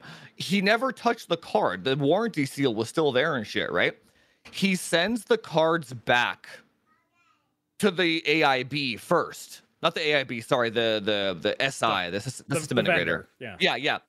They deny him warranty, saying it wasn't packaged properly. So then he tries Zotac. They denied him the warranty too. I don't remember what the reason was. Oh, Then I they know why. Zotac, you have to send it in the original box, and they don't want the cover art. It's so weird. I had to RMA. I had a 3060 Ti that was in one of my dad's computers, and it just blew up, like basically. And I RMA'd it, and they had like this very specific set of instructions you had to follow. And it's like, if you don't send it in the original package without the box art, we won't accept it. And I accidentally sent it with the box art, and they just took the box art and didn't give it back to me. So I got the card back in just like this black box, and I'm like, what the heck, guys? Like, did you really have to take the box? They're just like angry that I had sent it in with the box art. I'm like, come on. Yeah, some of these companies are really strange. Believe it or not, I've had good luck with, because I don't have a lot of GPUs or any of that stuff die, but hard drives, those obviously die. And they're pretty damn good about it. I've had Seagate and Western Digitals, and those are actually pretty good. Yeah, because they have some sort of self-respect. That's why. Yeah, But what was great is like, I got to put like a $50 deposit down, and just in case if I didn't send a thing back. But they would just send me the replacement, and it's like, just here you go, pre-printed label, just throw it in a box, throw it in the mailbox, and whatever. I'm like, this is what you should do. Yeah, just take my credit card, put that hold thing like we were saying for like $50 or $100. And then give me my money back when you get your shit back. And that's just the perfect way to do it. Fine, if you have a card die, you're almost worth waiting another 2 months before you RMA it. So let them get a little bit of stock, right? But everyone except EVGA are going completely out of their way to deny RMAs right now. They don't want to do it. So it's literally like, so me as like a tech tuber, I'm like, yeah, you kind of have to get EVGA ones. And I'm not an EVGA shill. I don't give a shit. That like, I'm like, they completely misengineered their boards, but you still have to get it because you have to look out for yourself. You know what I mean? Like, I can't buy Gigabyte anymore. I won't do it. Never. Yeah. Did you see the whole water block thing? And they're using copper on their water blocks. And now their whole thing is corroded. And they're like ruining people's entire loops and shit. Yeah. Only the Gigabyte ones. It's all over Reddit right now. Yeah. Yeah, of course, dude. They can't do anything right. They got exploding power supplies. They're taking 3 months to RMA something. They're putting together water blocks. They have no idea what they're doing. Dude, I'm never buying anything from Gigabyte again. Like, listen, if in 3 years they can reform their company, like, I'll give them another chance. Like, everybody can change, but this is not something that's going to change overnight. This would be like, okay, 3 years from now, let me take a look at all of their products in their last 2 to 3 years of, products they've been putting out. Is there a change? But as it is right now, I'm like, dude, don't buy anything Gigabyte. Nothing. No, their absolutely motherboards nothing. are complete dog shit too. Yeah. Oh yeah. Yeah. They don't even work. I mean, when it was just the power supplies, I'm like, whatever. Everybody gets a bad batch. Whatever. But yeah, it just continues to go. So Tech We Love, thank you for the 10 spot. Chris and family, or heart to Chris and family. So I guess you guys are the family now. I love your live streams, but there have been some things growing on my chest. Please do not use Jesus the Christ and Christianity as a curse word, and please stay humble, YouTubers. I think that we're all pretty humble, and yeah, personally, it's just in such common vernacular. Like, I purposefully tried not to, but so commonly used, it's hard to kind of break on that one. I don't know if I did or didn't, but personally, I tried not to. Me. Yeah, if somebody brings it up, I'll make like a mental note to not do in the future. But yeah, it's just part of my. It's It's part of your it's part of your yeah, speech there's no pattern. disrespect meant from that, right? Like I grew up in a different time, man. I grew up saying a lot of derogatory words in my childhood, and it takes a long time to rewire that shit. It's, you know what I mean? So when people do say that, it's not like, it's not meant as disrespect. You know what I mean? Yeah, and I think bringing it up's fair. You know, it's like, personally for me, it's like a mental thing. Like, I'm trying to rewire. Sometimes I slip and I catch myself. I'm like, crap. But yeah, you know, it's cool. Listen, the videos are clean, but the live streams, nothing's off limits. So no, yeah. Sprite has proven that almost nothing is off almost limits. nothing is off limits. So after my live streams, I'll just be like, bring it up if it doesn't impact me, like if it doesn't like if me changing like a word doesn't affect my day-to-day, I'm happy to do it for you. But if I have to, like, if it's like a Karen type of situation, I'm like, I'm not doing it, man. You have to go to a different stream. You know what I mean? Yeah. There are certain things where I wouldn't budge, but yeah, that one, like I said, that one doesn't affect me. Yeah, that's a little different. All right, so we are actually a little bit behind. I don't know if you guys asked your communities for questions, did you? I don't think I did, but I can check to see if somebody said something anyway. All right, well, I'm gonna go ahead and get on in here. I know I got a few, and I know we got kind of a hard out for Ivan at because you got your stream coming up. Yeah, later, I gotta right? go in like 20 minutes. Yeah. Okay, and that's over on Twitch, right? Yes. Yeah. All right. Well, Ivan's channel, Frame Chasers, is linked down below. I'm sure you have your Twitch links on your videos, so if you guys want to go check him out, you can do that. Excuse me. And this is from a guy in PA, which I got to thank him before we even went live. He did a nice dono over on PayPal, so thanks, buddy.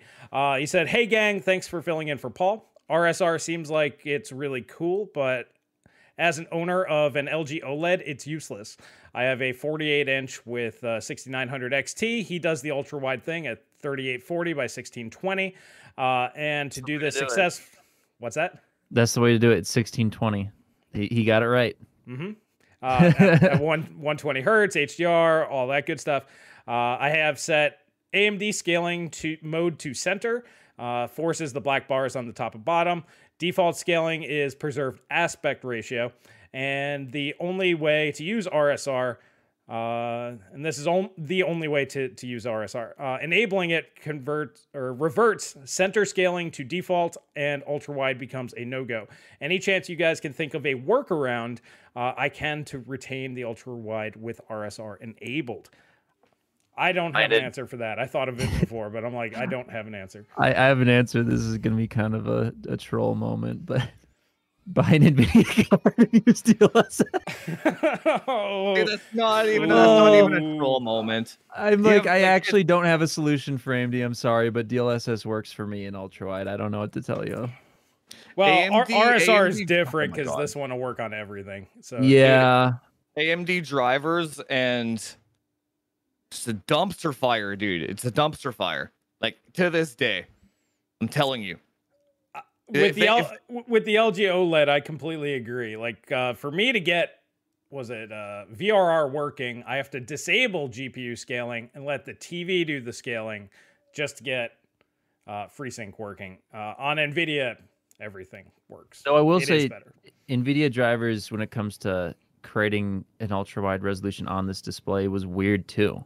Like, it wasn't perfect either. I had to use CRU. I couldn't use the NVIDIA control panel to do it. It's bizarre. I've never had to do this before, but I had to create the resolution and custom resolution utility and apply it within Windows on NVIDIA. I don't know why you have to do that. I don't know if that's the same for AMD. Never had to do that with any other display, but with the LG OLED, I had to. I don't know why. It was really weird. Yeah, the LG OLEDs are a little strange when it comes to scaling and GPU scaling and things like that. Why do you do that resolution? So if you do 3840 by 1620, I haven't done it recently, but I was playing games like that because it's way easier to run than full 4K. And then you just bring the TV closer and you get this massive, basically like 38-inch or 40-inch ultra-wide, basically. And it's just way easier to run, but you technically get the same pixel density. So a lot of people black border on top and bottom. Yeah, so on the OLED, it's like watching a movie. Yeah, so with the OLED, since they completely turn off the pixels, it's actually a reasonable thing to do. On an LCD, I wouldn't Oh do that yeah, right. Yeah. because Huh, you'd see interesting. these gray bars, whereas on Yeah. OLED, it's just off. So it's fine. It doesn't bother me. Yeah, it's like giant bezel. Mm-hmm. Not a bad idea. Yeah, definitely worth checking out. I don't know if you guys would have a take on this one, but this is from Denver. With ETA Prime dropping a video today of a mini PC with a Ryzen 6000 months before any expected small companies to get their hands on them, how far off do you guys think handhelds will be using the new Ryzen 6000s? I don't know if you guys have any thoughts on that. Aren't they? Isn't there like some Aya Neo thing coming out later this year with one or something? 5,000. Oh, that's 5,000 still. Oh, I don't know. I don't think I think handhelds aren't gonna be viable is not the right word. Handhelds aren't gonna be worth getting until they start putting HBM on them, right on the package. You know, I want to love handhelds. Like I have a Switch, and there's some good games on it. And maybe the Switch newer is hardware would different, make a big maybe the newer hardware would make a big difference. But like, man, it's hard to play on the Switch. That hardware is so weak. Right. I feel like we really do like if there's handhelds coming out, they need to have like cutting edge technology. I mean, they need to have the most power efficient, the fastest thing you can Yeah, possibly like put in it. And if it's not that, it's hard to have a good experience on them, because if you're playing 30 FPS at 720p with controls that feel sluggish, it's like, as convenient as this is, I'd rather just go sit down. Like, you yeah, know? like you could take the Steam Deck for example. Let's say you got 4 Zen 3 cores in there. Let's say you got 24 RDNA 2 CUs. You throw maybe 2 chiplets of, HBM, so you have 8 gigs. So that does your RAM too, and your GPU memory. So you got 8 gigs of total system memory. You remove the RAM out of the equation altogether, the thing wouldn't pull any power, and you'd be getting 1080p 120, 160. I mean 1080p 60, no problem all day long. Then you have a device that really does it all. You know what I mean? But I love that. yeah, until we get to that point, I think it's a nothing burger. I have no interest in handhelds whatsoever. I'm not down with this like 720p 30 shit. Like, what is this? Like, yeah, it's not your jam. No, I know like the pixel density because it's smaller, but like if you want people to take that shit seriously, it has to have a dock. It has to go on the TV, just like the Switch does. It has to have DLSS upscaling and all that shit, and it has to like. It's got to do it all, man. It can't be. There's too many compromises right now, and there will be for a long time. And I'd say on top of that, for me, the breaking point of me actually really enjoying a handheld is going to be 900p screen with like a good screen, like an OLED or something, and it's also got to hit 60 FPS. Oh, like, absolutely. It's got to hit 60 FPS. Like if you can give me 900p 60 FPS, that's very pixel dense on a small screen. It's good enough.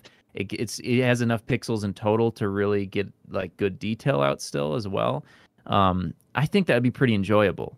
But 720p 30 is just, I don't know, man. It's not like it's unplayable, but it's just like, this is a big step back. Like it's too big of a compromise from your 200 FPS experience. I gotcha.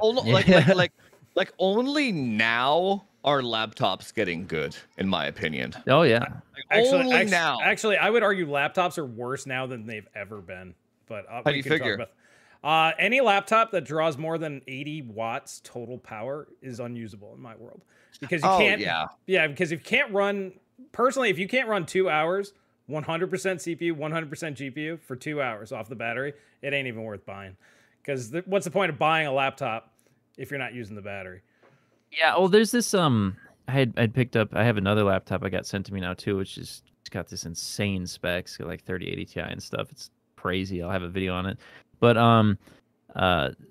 the more cost effective one I picked up a while ago when I was traveling, it has a 3070 and a 11900H or 11800H, and that thing. It's way slower when you unplug it, but it does last over 2 hours. You can play a game for over 2 hours on it. I tested it, and it's like if you have that thing plugged in, for me, I feel like laptops have gotten so good. Like the processors, the GPUs haven't made a big jump recently because Ampere's Samsung, no better than yeah, Turing watt for watt. yeah, Ampere's performance per watt isn't really a big uplift, but the CPU's made a massive jump. I mean, we went from like 4 to 8 cores in a very similar power envelope, which is crazy. So for me, it's like, okay, you can do some gaming on the go. Now you're going to be playing, at a lower resolution or a lower frame rate. You got to choose one of the two. But then you can come home and like just plug it into a dock and just use it as your desktop. And like these things are powerful enough now, where if you are someone who travels a lot, I could actually see you having like a dock at home, plugging this thing in, and you just have it set up to a monitor and everything. And by the way, these laptops, like, dude, that laptop that I have, it's got a 1440p HDR 165 hertz display that has like a 6 milliseconds response time or something. Like, it's up there with some good displays. Of course, the best gaming displays are faster, but I mean, I remember laptop displays were like 20 milliseconds in the past. Like, this stuff's usable now. Like, this is good. I mean, hell, they got OLED now. I got a laptop. I just bought it when the 12th gen ones came out. It's like a 12700H 3070 Ti laptop, a 360 hertz screen, 1080p on it, right? I'm like, this is perfect. So then the only game that I would really care about for that would be like Overwatch or Overwatch 2 coming out, right? So I launched Overwatch on this thing. It pegs 360 FPS, no problem. I'm like, and then if I came home, I would be able to dock it to an OLED. You know what I mean? And it has DLSS, and it's a 3070 Ti. I'm like, dude, you only need this thing now. You know what I mean? Like, it gets the job done now. You can even do rendering on it and everything. Yeah, that's what I'm saying. But I haven't tried the battery though. That's a fair point. But I would never. I don't think I would ever be in a situation where I would be playing hardcore games on a battery off that. Which completely eliminates the fact that you actually even need a laptop in the first place. You can get yourself a mini PC that'll do all of the same things that you just said. Because if you have to be plugged into a wall, more than likely you'll have access to some sort of display. Which the only thing there's literally like, what if you're at like CES or something and you're in a hotel room? They have TVs. Did that. Would you bring a screen with you? No, you I wouldn't. just use the TV. No, you wouldn't. Oh yeah, because their TV, TV. The TVs are awful. Like, dude, a regular standard TV in a hotel room is going to be like. Yeah, but I mean, you're doing work. Who really cares? I mean, yeah, I suppose it would work for work, but like for me, I went. But you get better acoustics because you can have better cooling. See, that's my other big problem is like you're sacrificing noise because these things get noisy and they're loud. Laptops, you just can't dump that much heat and be this thin. Like, if they want to have 2-3 inch laptops again, yeah, that's fine, because you need at least 2 or 3 inches worth of cooling to make these things quiet, which you can do in a small PC. I don't know. It's just not worth the sacrifice. Plus, you can get small PCs that are completely customizable without, proprietary parts. You can upgrade it and do whatever the hell you want. So to me, laptops do not make sense unless you're running off a battery. And I can make that argument almost any time. I don't know, because like for me, it's like there are those people who, let's say you're like a student and you need to pull up a laptop to do work on, and then you go back to your dorm and you plug it into a dock and you use it as your gaming PC, so it's not taking up space. I'm talking about like grown-ups. You're not a student forever. You're a student for a couple of years, and that's over with. Or let's say you're a CEO at some business and you like to do some gaming and you have to fly all over the place. I mean, MacBook Air would be way better in that instance anyway. I mean, yeah, but let's say you want to do a little gaming. I mean, for me, it's like you're not going to bring a good monitor with you. If these laptops have fantastic displays now, which they just started getting, it makes way more sense for you to just bring a laptop, have like your dock at home with your awesome display and everything, and then you bring your laptop, which still has a a great display, and it's maybe like a 15-inch or maybe even as much as 18 inches if you want to bring it that much, and then you just plug it in. The only thing I don't like about laptops, the power bricks. We got to get rid of power bricks. We got to get rid of. You just need a Type C. Like if you got like a little brick that goes in the wall with like a Type C, that's fine. But like these big bricks, that's the last thing that's Type C caps out at 60 watts. like 300 watt bricks, right? Yeah. Yeah, that's what I'm saying. Like, if you can get, let's say you get a gaming laptop with like a 6-core 12-thread processor and like a 4060 or something, but it sucks like 120 watts. If you could get like, I don't know, if you The get brick some thing sort Still of, doesn't too bother me. much. I don't. Who cares if you have to haul around a brick? Who cares? That's not really a. I mean, like it goes back to my whole point. That's about half the size of a mini PC anyway. So there's almost no instances where a laptop is superior to having a mini PC. There's a few, like you said, students and whatnot, but like CEOs, if you're a CEO, you can afford a MacBook Air to do your work on, and then you could just have a mini PC as well. And once again, like I said, it's upgradable, user serviceable. You can exchange the parts in and out. You know, you're making a good point, but I think laptops are like the most like that. I think that's why Nvidia targets laptops so heavily, right? That's like the most sold hardware. Sure. like, like, I mean, it's a completely unnecessary thing, but just because people buy it doesn't mean that it's better. True. Yes. I mean, let's be honest. Yeah. Just because people don't know any better doesn't make it better. Denver, thank you for the 5. He did want to chime in on what we were talking about before. He said in the video he used the 6000 series to get 1080p, medium, 60 FPS, and Forza Horizon. Yeah, I mean, the new APUs are really good. Those 12 CUs at 2400 megahertz and whatnot, they're going to be impressive. And the most impressive thing, and this kind of defeats your whole argument for gaming laptops, because you can get that level of performance in a laptop on a 15-watt 6800U. That's going to be able to get you, let's say you have a 99 watt-hour battery, which is the largest battery you can get. You can probably get 4 to 5 hours, 100% full tilt gaming off of that system versus these other DGPU in a laptop just does not make sense. yeah, it's just not a great solution otherwise right now. Like we were saying, APUs, they just don't want to make them powerful enough. Like they get close, but it's like if you just put memory on it or something. I don't know why they don't. I don't know why they're not doing that shit.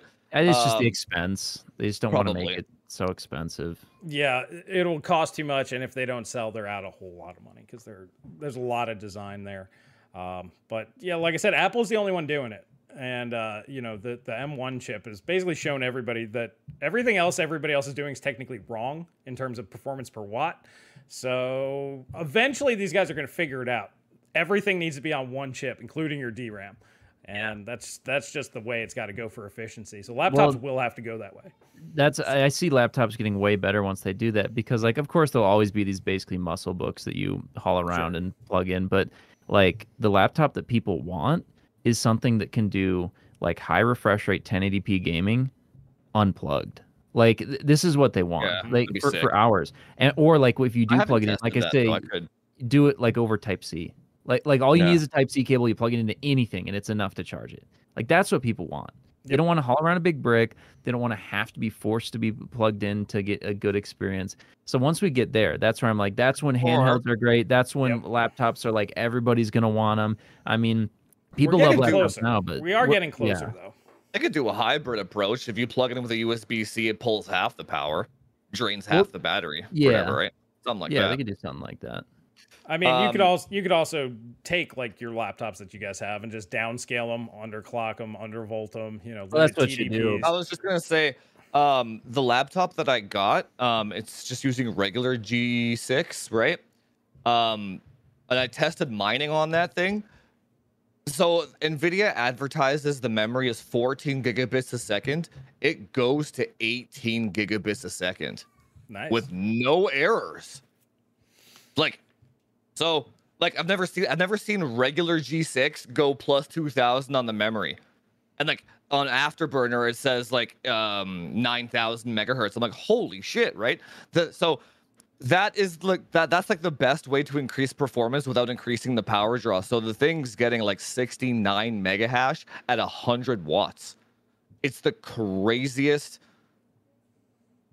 power per watt thing I've ever seen in my entire life. It's completely insane. So if I was going to play a game, I would lock the core at a certain, like, let's say the lowest millivolt that I could find, and just crank the memory slider all the way up.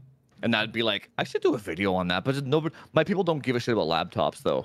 You know what I mean? Yeah, you'd need a second channel. Like I was thinking about doing a channel just dedicated to that, performance per watt and things like that. There's a huge market for it. There's a lot of people interested in that.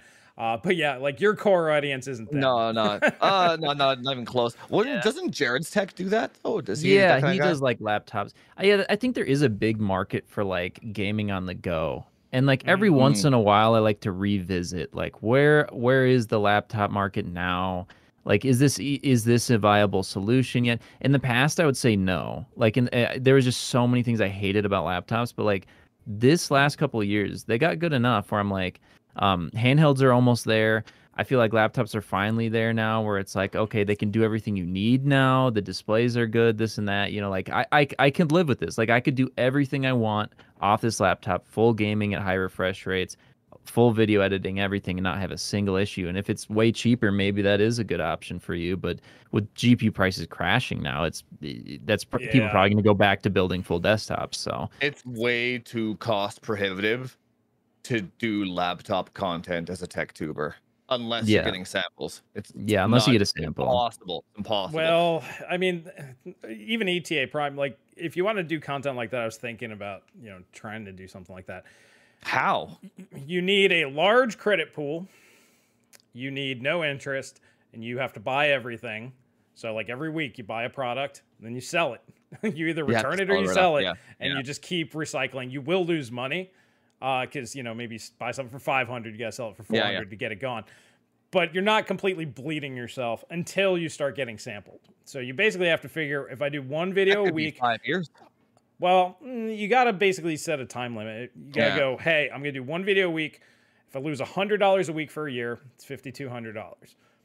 I'll eat it to make it this work. And then if you're doing it, great. If you're not, cut bait. I was just saying on my Discord the other day, even just if you wanted to start being a tech tuber, and I kind of got in right at the right time, but let's say if I was like a year behind and I started now, I'd be fucked. Way harder.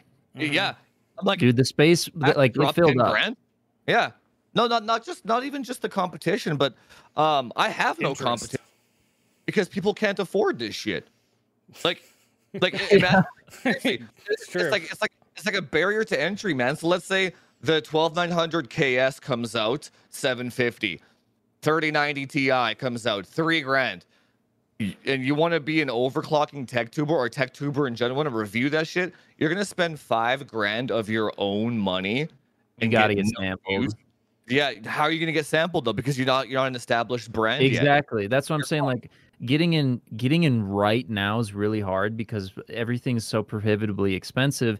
And you have a lot of competition. So in order to get big enough, you have to make yourself stand out from the competition, which can take a very long time and a lot of work and a lot of know-how, a lot of like videography that you're going to need to learn.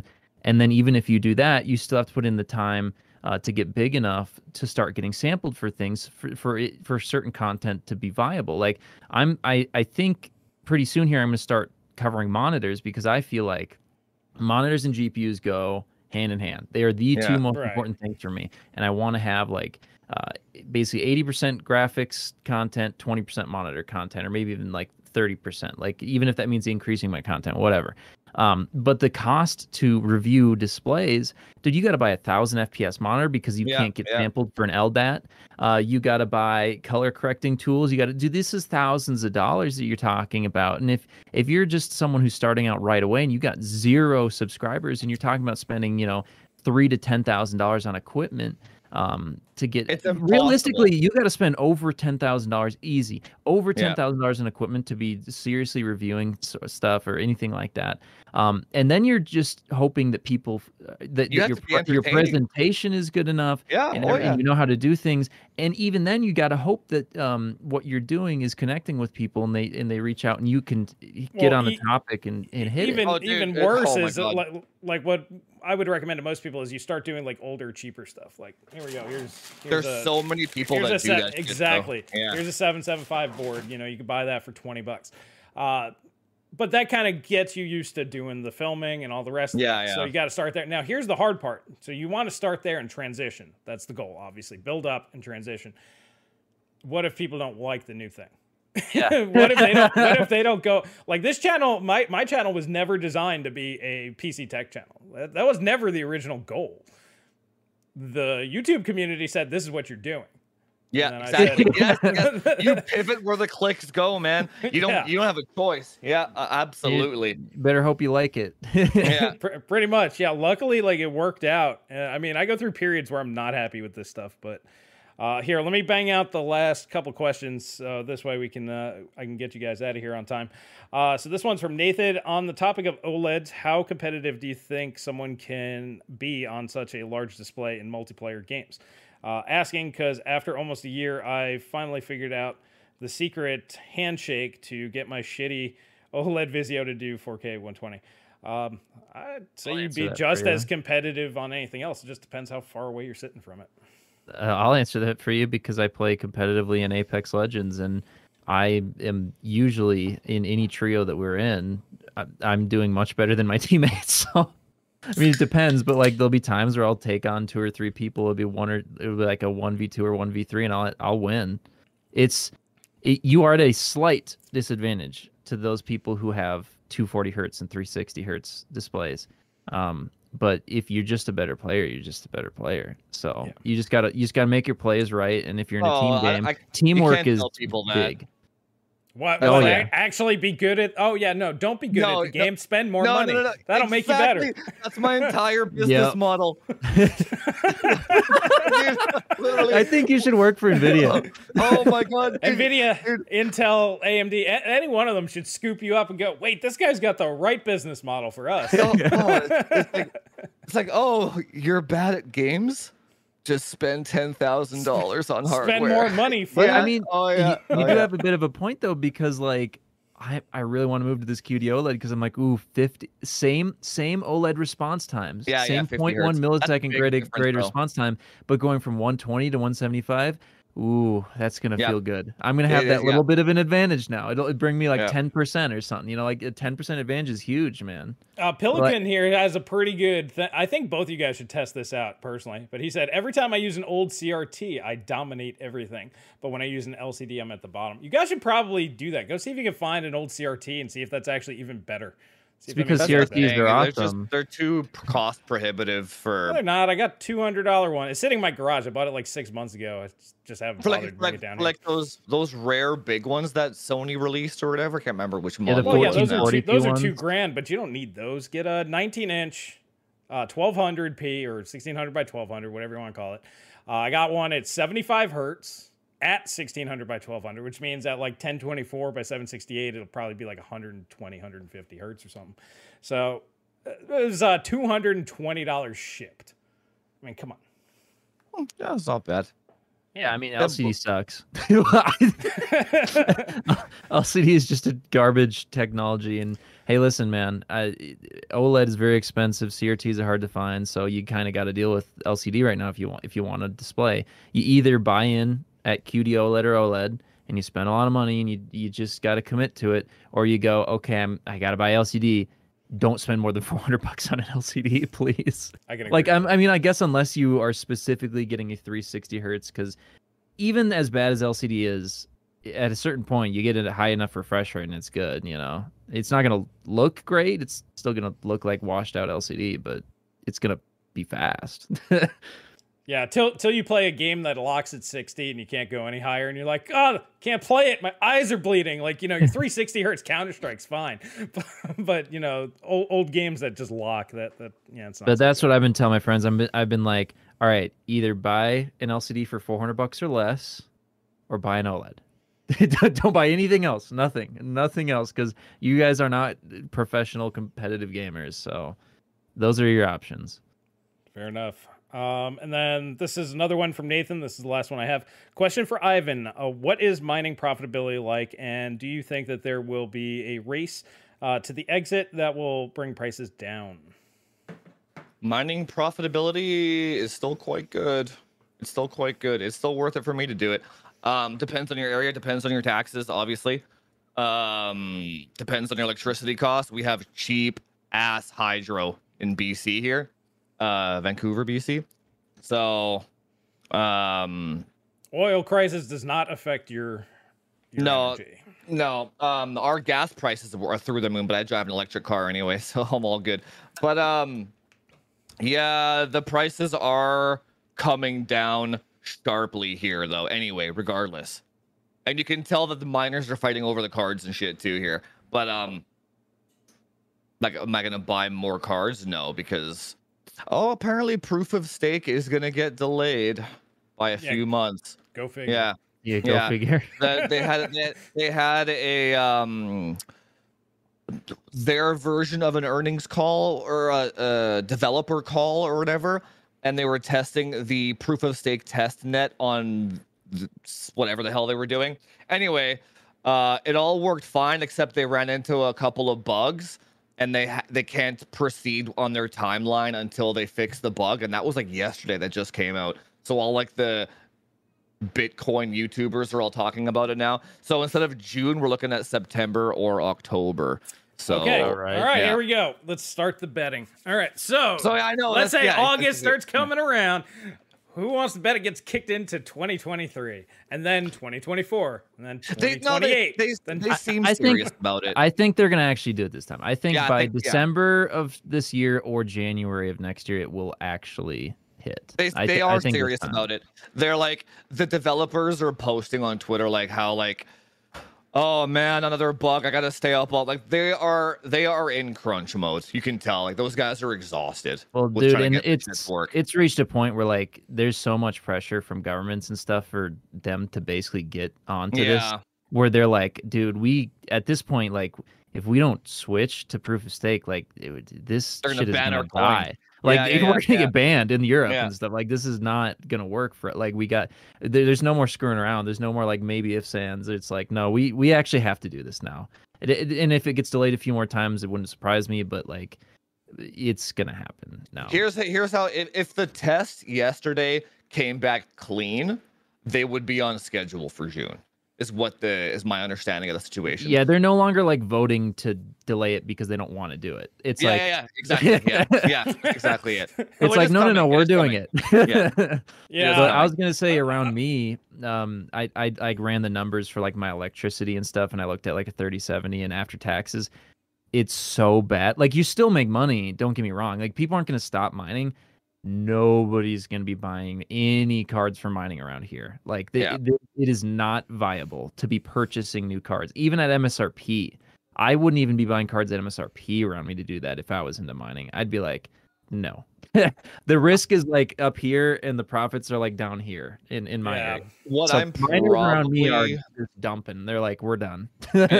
What I'm probably going to do, or what I suggest that to people that are kind of still, or like, you know how like the miners were thinking about selling their cards, and now it's kind of too late because the prices are so low. So now everyone's like, oh, I might as well mine till the end of Ethereum. That's pretty much my situation too. I'm like, I might as well just mine till the end of Ethereum, right? But wait for the Ethereum delay announcement, and then I think GPU prices are going to skyrocket again, very temporarily. That's when you offload all your shit. Honestly, wait for that delay announcement. The best time to sell, and I said this back in September 2021, I was like, people who have multiple graphics cards, I was like, dude, if you want to sell your graphics card, December 2021, trust me, it will be, Jesus, it will be, your cards will be worth like 3x. Yeah. And like, people were messaging me now, and they're like, "Oh, I should have sold in December." And I was like, "Dude, I was like, man, this crypto stuff, it's not going to boom again." Literally saying that because I started seeing AMD cards starting to go down at retail. I'm like, "It's over, guys. Sell now, sell now." And it was in December. It was like right before Christmas, a week or two. I'm like, "Dump it." And I think I was on the live stream because everybody's like, "No, I'm going to hold on. I'm going to hold on." There's like you do you. There's also like a not really an incentive for me because I am a tech tuber and I gotta hold on to the cards anyway. If you're gonna, I gotta have like one of each no matter what. If regardless, I'm like, throw them in a rig, man. They're not gonna like degrade on me or anything, right? I've got like a total of maybe 4 or 5 graphics cards. I mean, they're all in use right now. But people are like, "Can you sell me your graphics card?" Because I have like B-roll of graphics. I'm like, "No, dude. Like they're in my fiance's computer, my dad's computer. Like they're sitting there working. But like I give them these cards that are more than they need." Because then if I need to grab them, I can grab them. And like, this is like a business expense, dude. This is not like, they're not just sitting there collecting dust. Like I actually like will benchmark on them and stuff. And Yeah, exactly. Not like they're Jay who tools. has like fucking 100 of them and behind just sitting oh there collecting Jesus, dust. that's just Oh obnoxious. my god, dude! Well- I guarantee that guy already has 10 3090 Ti's. I Oh, guarantee probably. it. Oh yeah. I guarantee that guy mines. There's no way you can get that many graphics cards for free and not mine on those bitches. There's no way. If He you don't probably need the hires money. people. I mean, Yeah. I mean, you got to understand, like some of these guys, they really That's don't true. need the money. Yeah, like I true. believe Hardware Unboxed when they say they don't, because I'm like, dude, they probably made a lot of money the last 3 years. Like they said that they're like, well, dude, we are fine. And I'm like, Oh yeah. I mean, at the same time, you're still like, Probably but just you in could make support of money more, too, right? I guess. But then you're like, but they don't need more. No, Like, I mean, they there don't. comes there comes a time where Mining- that effort yeah. is not worth the extra. Yes. Yeah. Mining is not free in terms of time.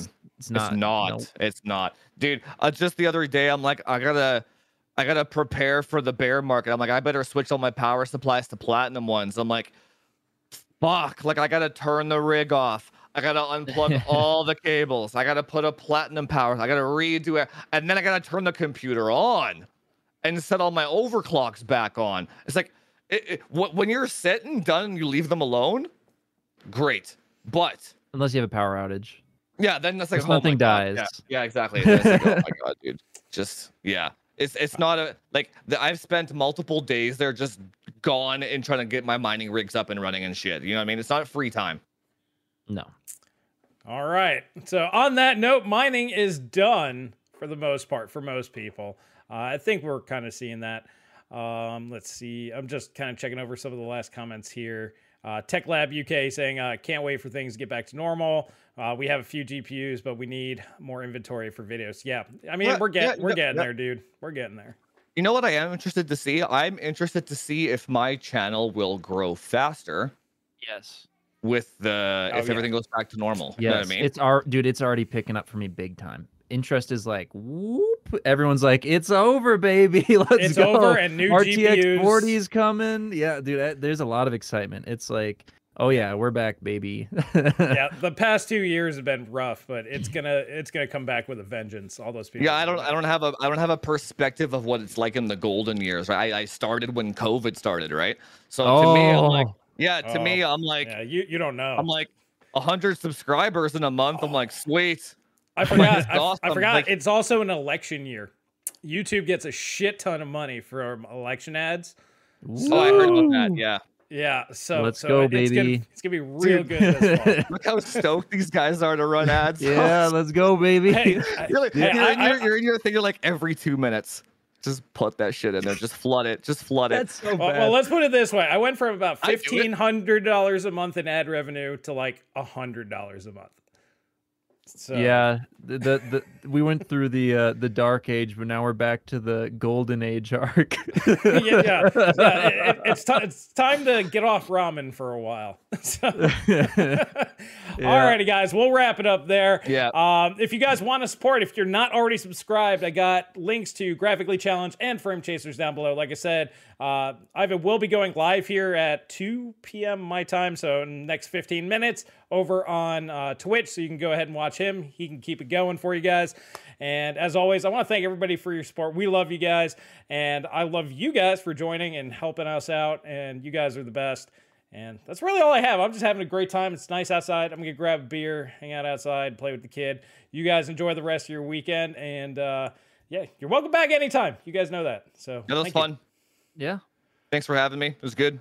Always, brothers. All right, so I'm going to end this now, and catch you guys in the next video. You can see the sun actually like